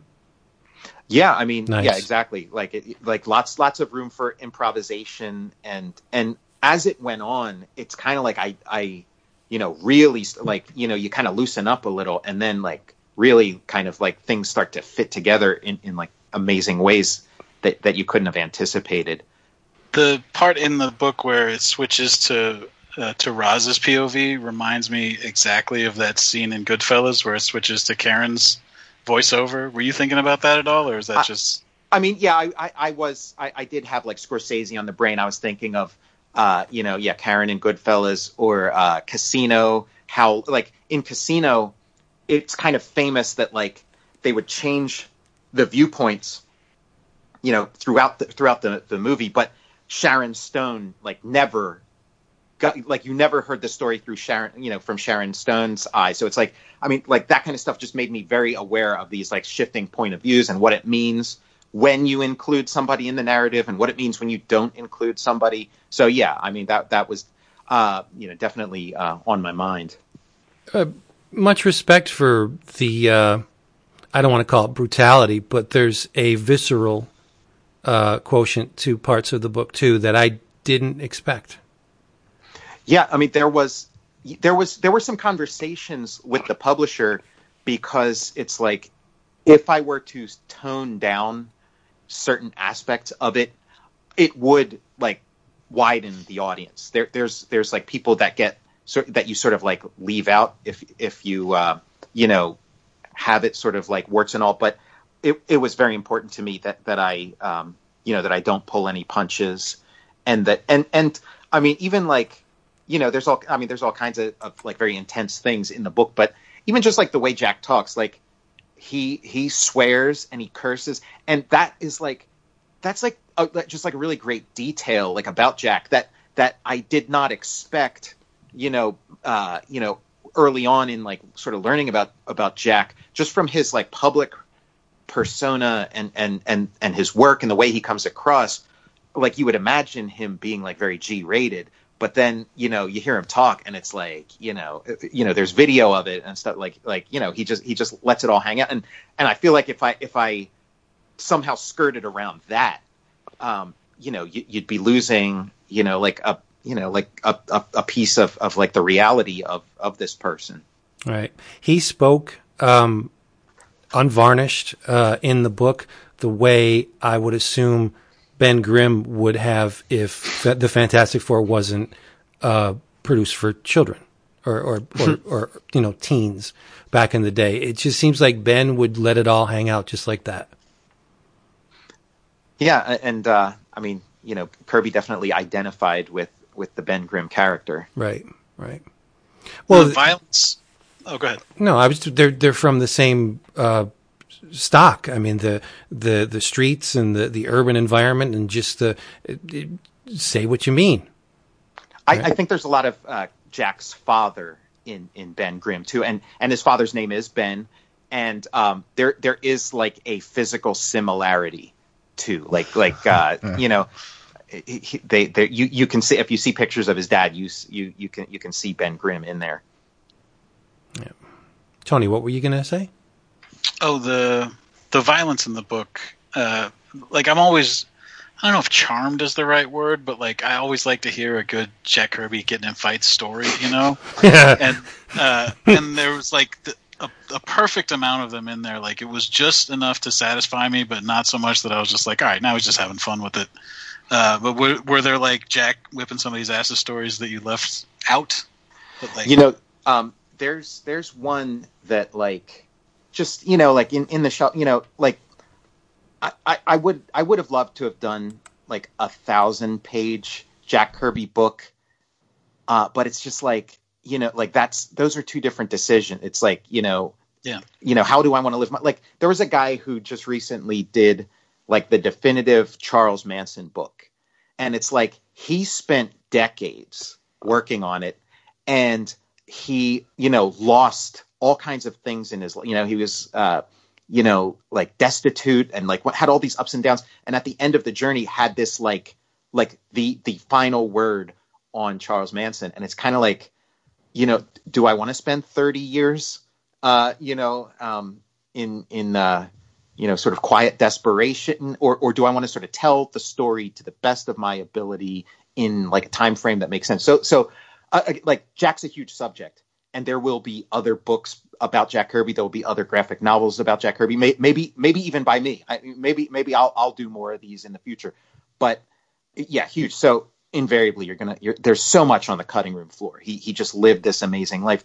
There's one story that it does kind of eat at me that I didn't find a place for it, and maybe if in like the second edition or something, maybe I'll put it in there or something. But it's like so amazing. It's like Jack Kirby. He's elderly now. He's maybe in his 60s at this point, and he's like telling some war stories at like a restaurant, and he's like overheard by some guys who are like his age and like German, and like and they start like giving him shit, and like and saying to him in German, "Oh, you think you're a tough guy? You think you're a tough guy?" And you kind of get the sense that like these guys, either sympathized with the other side, or maybe they were the other side. Like maybe these guys did fight on the other side and harbored a grudge or whatever, and Jack talked back to them in German and was like, yeah, I do think I'm a tough guy, and like what do you want to do about it? And so the like that moment de-escalates and is diffused, but it's like as an old man he was ready to throw down with Nazis like all over again, and it's such a great it just kind of completes that arc in such a beautiful way, and that's one that like didn't make it in, and it's been, you know, kind of like on my mind a little bit of like, oh, you know, that, you know, you have, in the course of making something like this, you have to make thousands of decisions and stuff. And so, you know, it ends up being, you know, the result of, you know, which way you went with those thousands of decisions. So, you know, that's the one. Yeah, right. It's a great story. Yeah. And we need Jack today to punch Nazis in the face. I mean, that's the kind of person that he knew from living that. Yeah. And he was fearless. Like he didn't back down, you know, for a second. No. Well, neither did Captain America. Mm-hmm. Right. So the spark in the creation mirrors the creator. And I just, to just have a no holds barred opinion. No, you punch those people in the face. You don't deal with them. Jack, come save us. Why aren't you here? I don't know. Yeah. I mean, he'd be very, very old. 103. 103, but I mean, people, you know, Olivia de Havilland just died recently. I think she was like 104 or something. And yeah.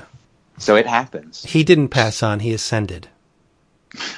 Yep. He's still with us. He never left. Right. They took him back to either he had work in other places that he had to accomplish. So he said something along the lines of like, "Hey, if you want to know me, if you want to, you know, get a sense of who I am, just look at my work. I'm in there." Yeah. And it really, like, I mean, if you can get your hands on it, it's worth checking out, because again, like, thinking of different ways of putting out this story, there was a point where I was thinking of like putting it out as like a comic, as a regular comic. So this is kind of like, you get to have like, you know, just that format, like you know, to tell Jack Kirby's story in, you know, the form that he worked, the sort of like monthly comic book. So it's even if you like already have the book, I think it would be kind of cool to have this, you know, like comic book version of it. Yeah, well, that's another thing. I'm glad you mentioned that. I love the free format, especially when you tweak it a little bit, like Ed did with the Hip Hop Family Tree with Fantagraphics. There was, aside from the cover, there was slightly different content in the free ones than there were in the actual finished, you know, mass market editions. And I think that's just a smart way to do it, because then you have people on the quest not only for the finished product. Well, that's not right thing to say. The book as printed, and then this promotional item that is separate but equal, right? Yeah. I mean, to me, the importance of Free Comic Book Day is just like immense. And, you know, it's like, it's such an honor to be a part of it. And it's such a great opportunity to like reach people that you would not be able to reach otherwise. And if people take it lightly, if like, you know, creators or publishers take it lightly and put out like a substandard product or just business as usual, like that's just insane to me. Like, it's like the few times I've been involved with Free Comic Book Day, I just like shot for the moon. Like, I took it as like, this is like my ultimate at bat. I mean, you're reaching the very people you want to reach. Yeah, you want to like expand that audience just for comics in general, just for like the good of the medium. Yeah. And I love going, like, I always discover something at Free Comic Book Day. Like, I'll go, and usually, you know, if you go someplace and you're doing a signing or whatever, they'll let you take all of them. And I invariably end up buying something from those, you know, from that stack. You get all of the free comics? I mean, that's why you want to spend your life living destitute, check to check. So that one time a year they give you free comic books that are free for everybody else too. I'm king of the world. Yeah. The book has been out since July? Yeah. Yeah. I mean, I think there was like a lag between when it came to like bookstores and digital outlets, and then to comic book stores. I think just like, you know, some of the sort of chaos and stuff that was happening in the direct market, there was a little bit of a lag there, but yeah. Oh. Wow, it doesn't, I mean, it seems, not that that's vintage, but it just seems, for some reason, it seems fresher in my mind. Well, you know what? I mean, you know, the whole, you know, the circumstances we're living in, you know, threw a monkey wrench into a lot of things, like, you know, Free Comic Book Day and things like that. But it is like, you know, things have like a little more of a shelf life now. People are reading more, and things kind of like new things aren't coming in every day to like replace the thing you worked on. So it's kind of like working out in a way that like it's, you know, if it was business as usual, there would have been like new things kind of crowding, you know, your thing out. So it does still feel like a new release. It does, yeah. But that's the devil inherent in the direct market. Comic Book Wednesday, right? Mm-hmm. You stop in, you get your books, or you get them from our sponsor, and then next week there's even more, and next week there's even more. I would love it I know I'm completely in the minority here, that there was just maybe one day a month and I know it would crash the entire industry. I get it. But you don't have enough time to contemplate and to appreciate the work when you have a stack of whatever one week and then there's an equal stack the next. Like, how could you immerse yourself in the art to the level that it deserves when it's completely being cycled out constantly? It's a gift and a curse. It's a beautiful thing. Yeah, there's definitely the downside, but yeah, it like that's one thing I really like about comics, and I would miss if it were to go away, is that it's like this living thing. It's this flow, and yeah, what a highlight that is, you know, going into the store and just seeing like a bunch of new stuff, you know. Yeah, and that may just be a product of me getting older. I admit it, but I mean, I'm the same way with music. Like, how can I understand what's going on in this piece of music when now there's another one, and then you blink and there's more? It just seems like the signal that we're constantly being bombarded with, it just keeps getting bigger and bigger and bigger. There's no breathing room. Part of it's being older, and part of it, I think, is also the internet too. Like, there's no way for you to just sit at home with the one book that you have and just really digest it, when you can also, you know, like look at the preview for the next one or order 10 more of them, or, you know, like right. Like, I have a collection of books that is all, you know, like almost 80% ordered off the internet, you know, because I'll just be like, oh, I should get that, and then it'll just show up at my house the next day. Yeah. And I remember those half as much as the ones where it was just like I had to order it out of the back of a magazine, or I had to tell my comic shop to get it and then wait for weeks and weeks and, you know, like anticipate it, you know, like it's like instant gratification it doesn't leave as big of a mark, I don't think. No, you're right. And anticipation is everything. Oh, we talk about it all the time. The thrill of the chase is equal or greater than the actual attainment of the thing you're chasing. And yeah, they're like two separate components really in comics. Is like the enjoyment of the reading and the collecting are two separate things, which is why they are often at odds, and why, you know, like you're saying, like we're talking about, like, how come my stack of stuff to read keeps getting higher, but I keep buying more and more? It's, you know. Yeah. And I mean, I think we're all total hypocrites in that regard too. Especially me. I was like, oh, there's too many damn books. Oh, previews, right? you tick things off and you go down the list, and it's like, I'm ordering 47 things this month. Like, why? Do I really need them? In reality, no, but yes. Yes. Yeah. I mean, Tom, you're still a regular, like a Wednesday guy, right? Or yeah, sure. Yeah, I don't get out there every Wednesday, but as often as I can, you know, at least once a month. But yeah, like I mean, I love it. You know. What's your shit right now? Like, what are you into? I mean, I just like, wrapped up reading the Daniel Warren Johnson's Wonder Woman. I was really into that, and trying to think what else. Like when Grant Morrison's Green Lantern pops up, like I'll grab those, and then like I'll just grab like random stuff. Just something looks interesting. I haven't picked one up in a while, but like the Marvel Star Wars was really good, and then when they recently kind of like restarted it and moved it like after Empire Strikes Back, that stuff was pretty interesting too. Literally just was talking about that before you got on the phone. Yeah. I was talking about the Darth Vader book. It's great. Mm-hmm. You're prophetic, Tony. I thought, just sort of laying the groundwork. Good like Yeah. that. Digging up the dirt. Yeah. I've got one more unrelated Tom Scholey question, and it's about Invent Help. Okay. What was your responsibility at Invent Help? Like, what did you do? Do you have like interesting Invent Help stories? Well, I mean, I signed a non-disclosure agreement working there, so I don't think I could answer those questions in a public forum without possibly violating those. But I mean, it was that was my day job. That was what I did for a lot of years. Up until sort of like the last financial collapse.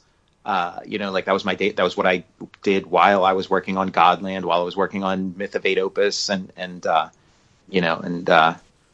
have some fondness for those years, but glad that I'm, I've found a way to make comics sustainable. Yeah, for sure. But it was an art job, right? Like you were drawing. It was art. Yeah, I was Yeah. drawing. It was like, tremendous practice. Cause it was, it was like, my day job, I got to draw pictures in my day job. So I wasn't drawing the pictures I wanted to draw or would have preferred to draw, but I got to draw pictures. So, my arm got, a lot of practice. Yeah. Well, hopefully sometime when conventions come back, we run into each other. I want to hear what was going on there. Yeah. I mean, I for a million reasons, looking forward to conventions coming back and, talking to all of you guys. Yeah. Yep. Nothing beats walking down Artist Alley and seeing a lonely guy at a table with a stack of books, and you go over and it's just like, how did I not know this existed? Where have you been my entire life? Just being exposed to art that you don't see every day. It's out there, but because of, the big names and big stars that you don't usually get to see it, and finding something like that at a convention, it's amazing. And the fact that we can't do that right now, there's not a day that goes by that I'm just like, I wish this would be over, because I don't care. I'll go to a Motel 6 in the basement with a guy with a I don't care. Like, I just want the experience of going through long boxes and seeing stuff that I haven't encountered before. It's one of the things right now that it's a noticeable loss. How long has it been, Depp, since we've been to a convention? Last October, New York Comic Con. It's crazy. Almost a year.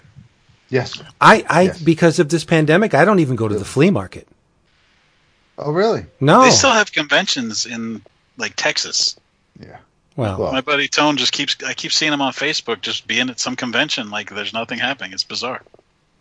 How do you? I still go to the farmer's market. That's set up differently. I mean, there's one entrance. They don't allow animals. They don't allow dogs to walk through unless it's a service animal. They have things kind of roped off. So normally, if you were around like the big produce table, like everybody can kind of be there and pick a register to go to. But now they kind of have it roped through. So I mean, life is kind of back to normal for the most part here in Peekskill, and I'm glad that I live in an area where you get strange looks if you come out of somewhere and you're not wearing a mask, as opposed to that's the rule and not the exception. Unlike other places where I know we'll see groups of people and like 1 out of 20 might be wearing a mask, and I'm like, I don't get it. But no, I mean, I definitely get the worry about a flea market and things like that, and it's hard to. You can trust people as much as you want, but you don't know what they did before that moment and who else they've been in contact with. So it's no true, and it's worrisome. Rural Pennsylvania, so right, yeah, oh yeah. That's true. But hey, at least your neighbors can vote twice now. Yeah, I got one more actually. Like this, keep them coming. This book seems like it's going to be a real big one for you. Has it been bigger than like Transformers was, or like is COVID sort of like screwing up the like being able to see how it's doing? Like, I'm not trying to talk about your money. Yeah, it seems like something that'll sell forever. I haven't gotten any numbers, and I haven't asked to see any numbers because I kind of like, rather not know. But I assume at some point they're gonna, But just the sense that I get is that this is like the most successful thing I've ever worked on. But and with Transformers, I don't really know the numbers with that either because I know how well it did like in that moment, but it's been sort of a perennial, like they've repackaged it and put it out in different versions and stuff. So that would Transformers was like the biggest thing I'd done, and I'm pretty sure. I mean, this is like all over the place. So I'm pretty sure this tops that. Yeah. Well, that's great. I'm very happy for you. Thanks. Some of the concepts that you guys put into Transformers G.I. Joe have trickled down to the actual figures. Yeah, I mean, I haven't seen anything with the figures, but like there was stuff in like the last Transformers movie that was like, oh, holy shit, that's like straight out of our comic. Yeah, that blew, and I got kind of a sense, like there's moments in like the Jack Kirby book where it's like, he sees Star Wars and is like, like that's interesting, and like I kind of had like that like a similar moment with that Transformers because when I went into it, I knew the score, like I know history, and I knew that this is a licensed thing, and that I might create something that gets turned into something else in perpetuity, and am I okay with that? And like I came to the decision that yes, I am okay with it. Like I'm going into this eyes open and stuff. But it's like until you actually get confronted with it, it was interesting, and that was like an interesting moment watching it. And it's like on one hand, I just didn't know how to feel about it. Like I was very excited just to see that, oh wow, I came up with this like quirky little idea, and like here it is in this like multi-million-dollar enterprise. But then it's also like, hey, wait a second, so it was like I didn't feel bad, but I felt good and weird. Yeah. Yeah. Well, this will make you happy. There's a third-party Megatron figure with the Bumblebee bling. Okay. It's okay. Out there. Yeah.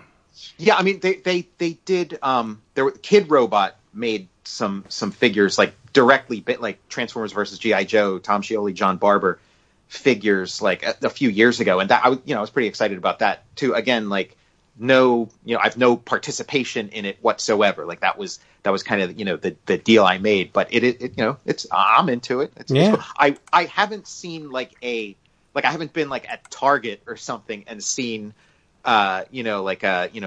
Transformers figure or whatever with something, but I mean, who knows?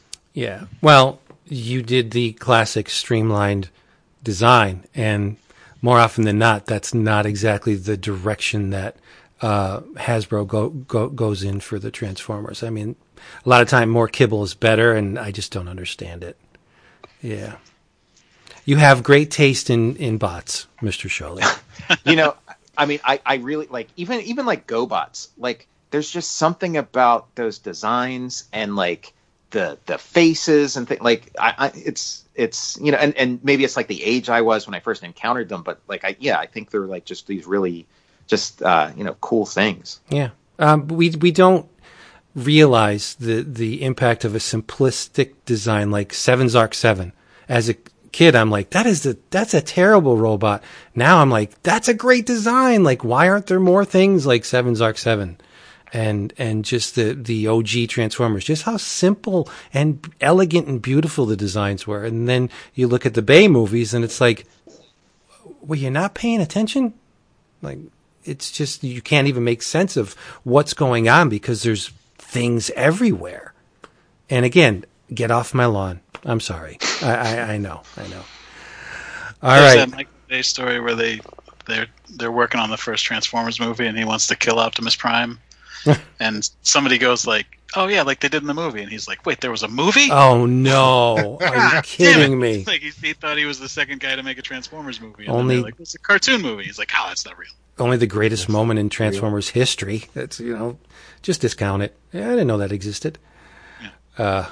But I'm glad you guys exist, and I'm glad you are here with us for this, because we are creeping up on 3 hours. Massive episode. Oh, my God. Yeah.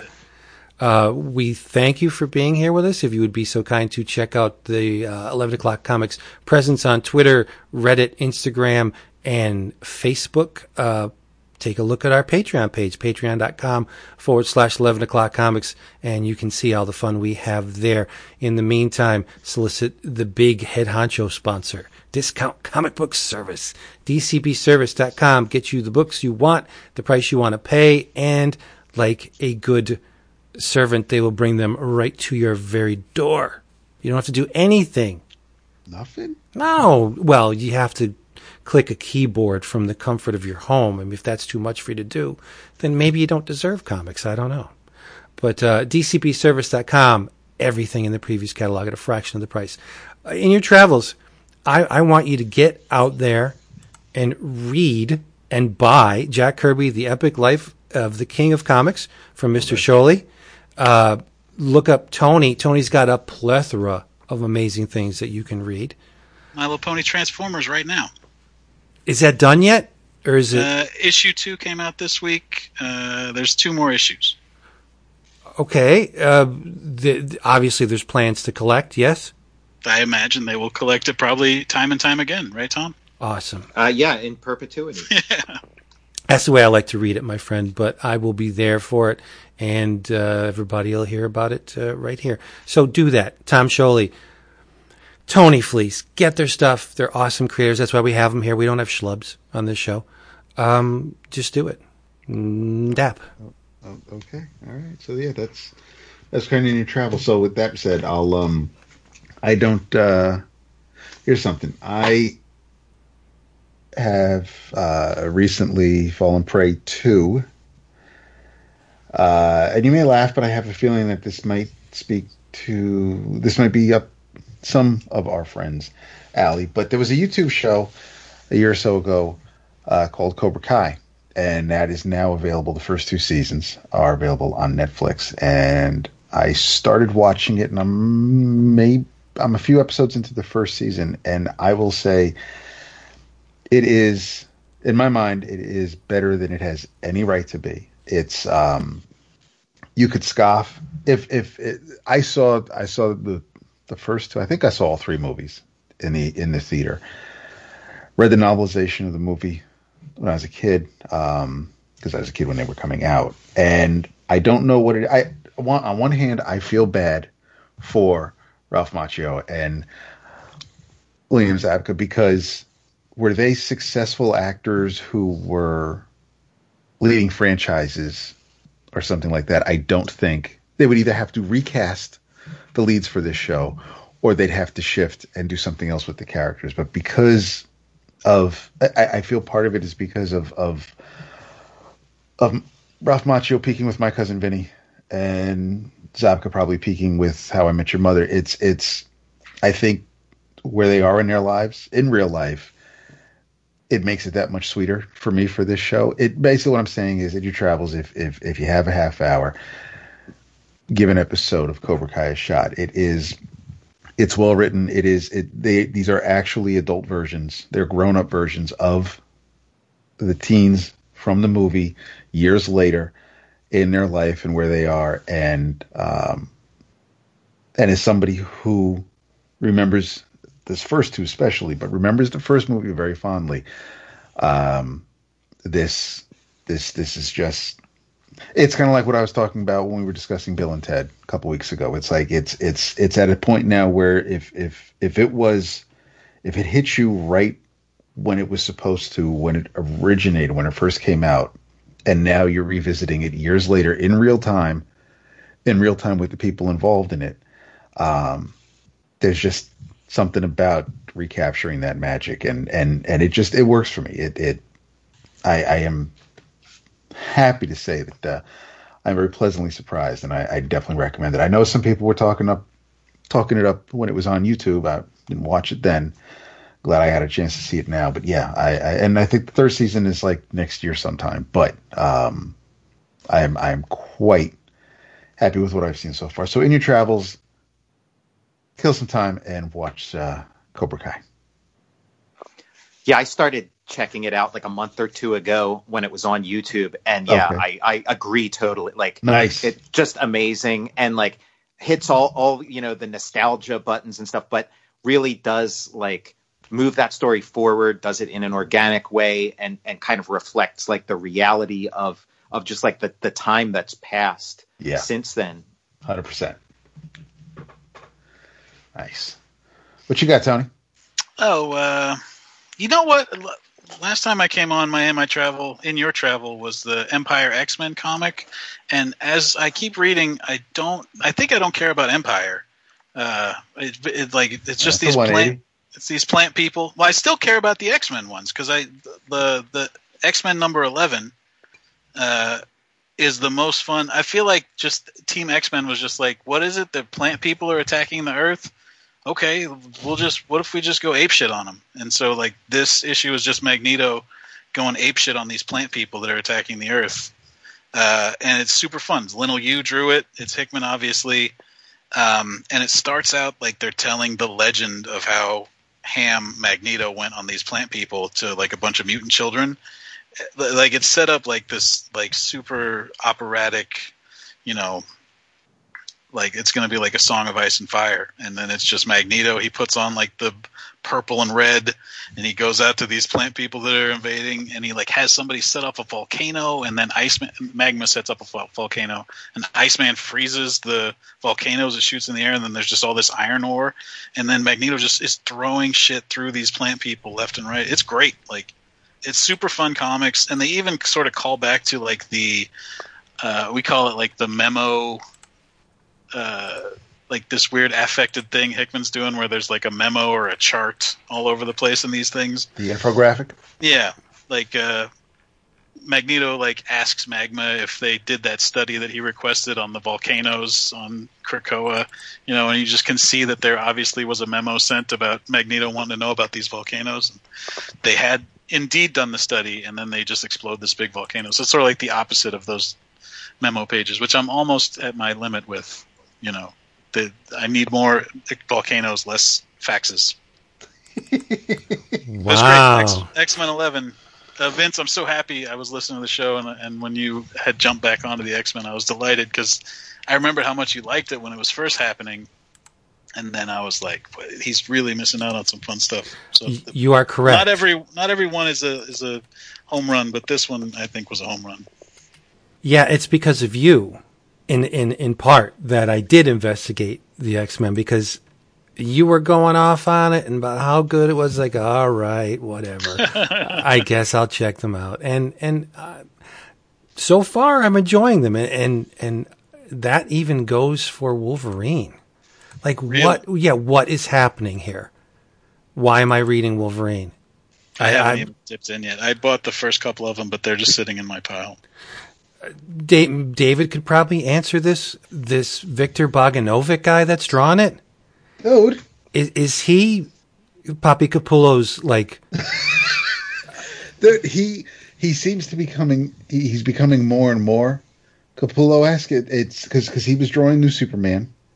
He was drawing and he was drawing some of the Terrifics, and it was the New Superman stuff not as much. The Terrifics is when I really started to see the Capullo influences, and then it just got to be more pronounced as time went on. And I was happy to see him. I know he's doing the I don't know if he's alternating or if he and Kubert are splitting issues on the Percy Wolverine book, but I know he was announced for that series when it was announced pre-COVID. So I like his work. I mean, yeah, it's not a clone. It's not. It's, you can say it's close, but it reminds me of early Capullo when he was on Quasar, but not as maybe smooth. But I like his work. But yeah, you're right. I mean, yeah, I don't know if he's a son or a clone, but yeah. And I don't mean, I'm not trying to cast him in a bad light. I think his work is wonderful, but there are, in the eyes and the facial expressions, the nose, there's a lot of Capullo in it, but that's a very good thing, right? Oh, sure. Yeah.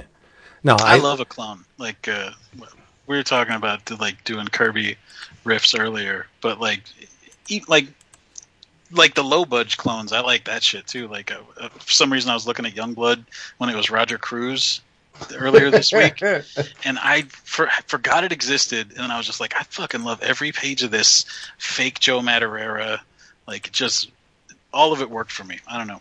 Yeah, I'll take a clone all day long. If I like the first one, I like the second one too.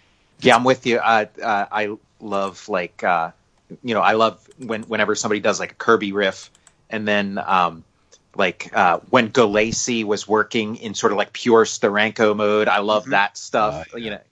Sienkiewicz when he was doing Neil Adams, in the beginning, and so it's great. Yeah. It makes you kind of appreciate the original, like the clones kind of highlight different aspects of the person they're emulating that like you might not have been aware of initially, without them sort of, amplifying that aspect. It's so funny you point out Sienkiewicz because now that dude Rod Rice is doing the Sienkiewicz. Yep. He's like the Sienkiewicz guy. It's sort of like it just keeps going and going and going. Mm-hmm. I hope my children will study the Rod Rice guy. Yep. I love Giffin's Kirby period. Oh yeah. Yeah. Gorgeous stuff. I also love Giffin's Trencher period too. I want a Trencher clone to show up. I don't know where that guy is. They gave Giffen a lot of crap during his Jose Munoz period, but I love that stuff too. Yeah. Yep. What is it? The March Hare? That one shot that he did, it's just straight Munoz, and it's just gorgeous. Yeah. Giffen is another one of those guys that does not get enough recognition. Not at all. And that's why he is the way he is, I'm sure. But, when you slug away at the in the industry for as long as he has, and to not be recognized as one of the power players, he got a little close during 52. Everybody's like, "Oh, this Keith Giffen's guy's great." Well, but there's a wealth of work from the man that you've haven't experienced. Sorry, I derailed that. Yeah. No, it's fine. I mean, I was just reminded of when we were talking about Lee Weeks and how he followed Romita Jr. and Al Williamson on Daredevil. It was very similar to what JR was doing, and then there was Brian Hitch and his Alan Davis period. I have a lot of friends that are. Everybody's influenced by John Romita Jr. I think that's a certain age, but like I have friends that sort of have John Romita Jr. isms, but there's nobody that's really doing like a straight John Romita Jr. clone. I guess the guy that did Vision was sort of close. Walter? Mm-hmm. Yeah, I see a lot of John Romita Jr. in him. But there's nobody that's still. There's not like a Roger Cruz for John Romita Jr. Yeah. Even the guy currently drawing Action Comics isn't really doing John Romita Jr. How dare you? I know, I'm sorry. Yeah, Tom, you got it in your travels? I'm with David on that one. I'm just going to run the show. There you go. I do. I've been just kind of like in a real like Batman mood lately, and I don't know if you guys know. I recently started like a YouTube channel called Total Recall Show, and just like one of the things like we were doing was taking like Sam Hamm's Batman script and his Batman Returns script, and then kind of like comparing that to the movie, and it was it kind of sent me down this like sort of Batman rabbit hole. So my In Your Travels is they maybe 6 years back or something, they came out with Strange Apparitions. It was like a collection of the Steve Englehart Batman. So it's like Steve Englehart with like a couple of Walt Simonson drawn issues, and then the stuff with Marshall Rogers, the sort of famous Batman run, and just like rereading that stuff again. And it's a nice format. Like it's got like sort of like the toothy kind of paper and simple production. Like it's just like a really nice venue for those stories. And it's like people who know, but it is like it's like if you're into Batman, this is like must read stuff. Like it really is like in a lot of ways like kind of like another like ultimate version of Batman. Like there's sort of like there's of course like the Miller stuff, and then there's like the Neil Adams stuff, because this is like right in between those chronologically, it maybe doesn't get as much of a spotlight on it as those. But like, yeah, if you've never read that like Marshall Rogers, Steve Englehart run of Batman, this is like, perfect, way to get that. How did I not know about this? Yeah, I snapped it up because like I have those stories, like not all of them, but I have them in like various formats, various like kind of printings and stuff. But like, this was just like a really nice, like the design and everything was really nice on it. Yeah, it's really cool. Oh, thanks for the enlightenment, Mr. Sholey. Put it in the chat. Let me see what this looks like. Who's this other guy on your YouTube? His name's Matt Zioli. He's like a friend of mine. He does like music and stuff. But yeah, we just kind of, again, like the whole like COVID thing and stuff. It's like, everybody's doing a million like Zoom chats and things like that, and it was just kind of like, we just started talking and then, figured, like we'd kind of put something together, kind of like an excuse to, focus on, some of the stuff we're into. Cool. It's a good outlet. Yeah. Yep. Yeah. I mean, you guys have been, are like grandfathers of the form, and it is a lot of fun. Like, like I enjoy like these kind of conversations. So I thought like, why not, do that more often? Right. Natural's better. Scripted, not so good. Right. Mm-hmm. Why be constrained? And thank you for not being constrained and listening to this damn thing, because we love you. Please come back next time. We want to thank Mr. Sholey and Mr. Fleece for being here with us again. Let's do it real soon. I gave you the whole 9 yards before. I'm not going to do it again and waste your time. In the meantime, say goodnight. I like it. Thank you. Tony, is that you? Of course. Louder. I got you. Louder. Sounds like a turn signal. Well, we are turning off the highway, so it's entirely fitting. David. Good night. You're doomed to failure on this one. Oh, he's got it. Now, he's very good. Yeah. That's why, I got to talk. Don't worry about him. He'll be fine. I got to talk smack. Or what I've been doing is I've been talking loudly as he's about to say it to kind of drown him out. Yes. He tries. I think they said a full good night this time, out of respect for me. David. No, that's true. No, I didn't really do the at the end, but I kept it Hetfield free. All right, boys. Beautiful. This is awesome. Yeah, it was great. Gents. That's it for that one.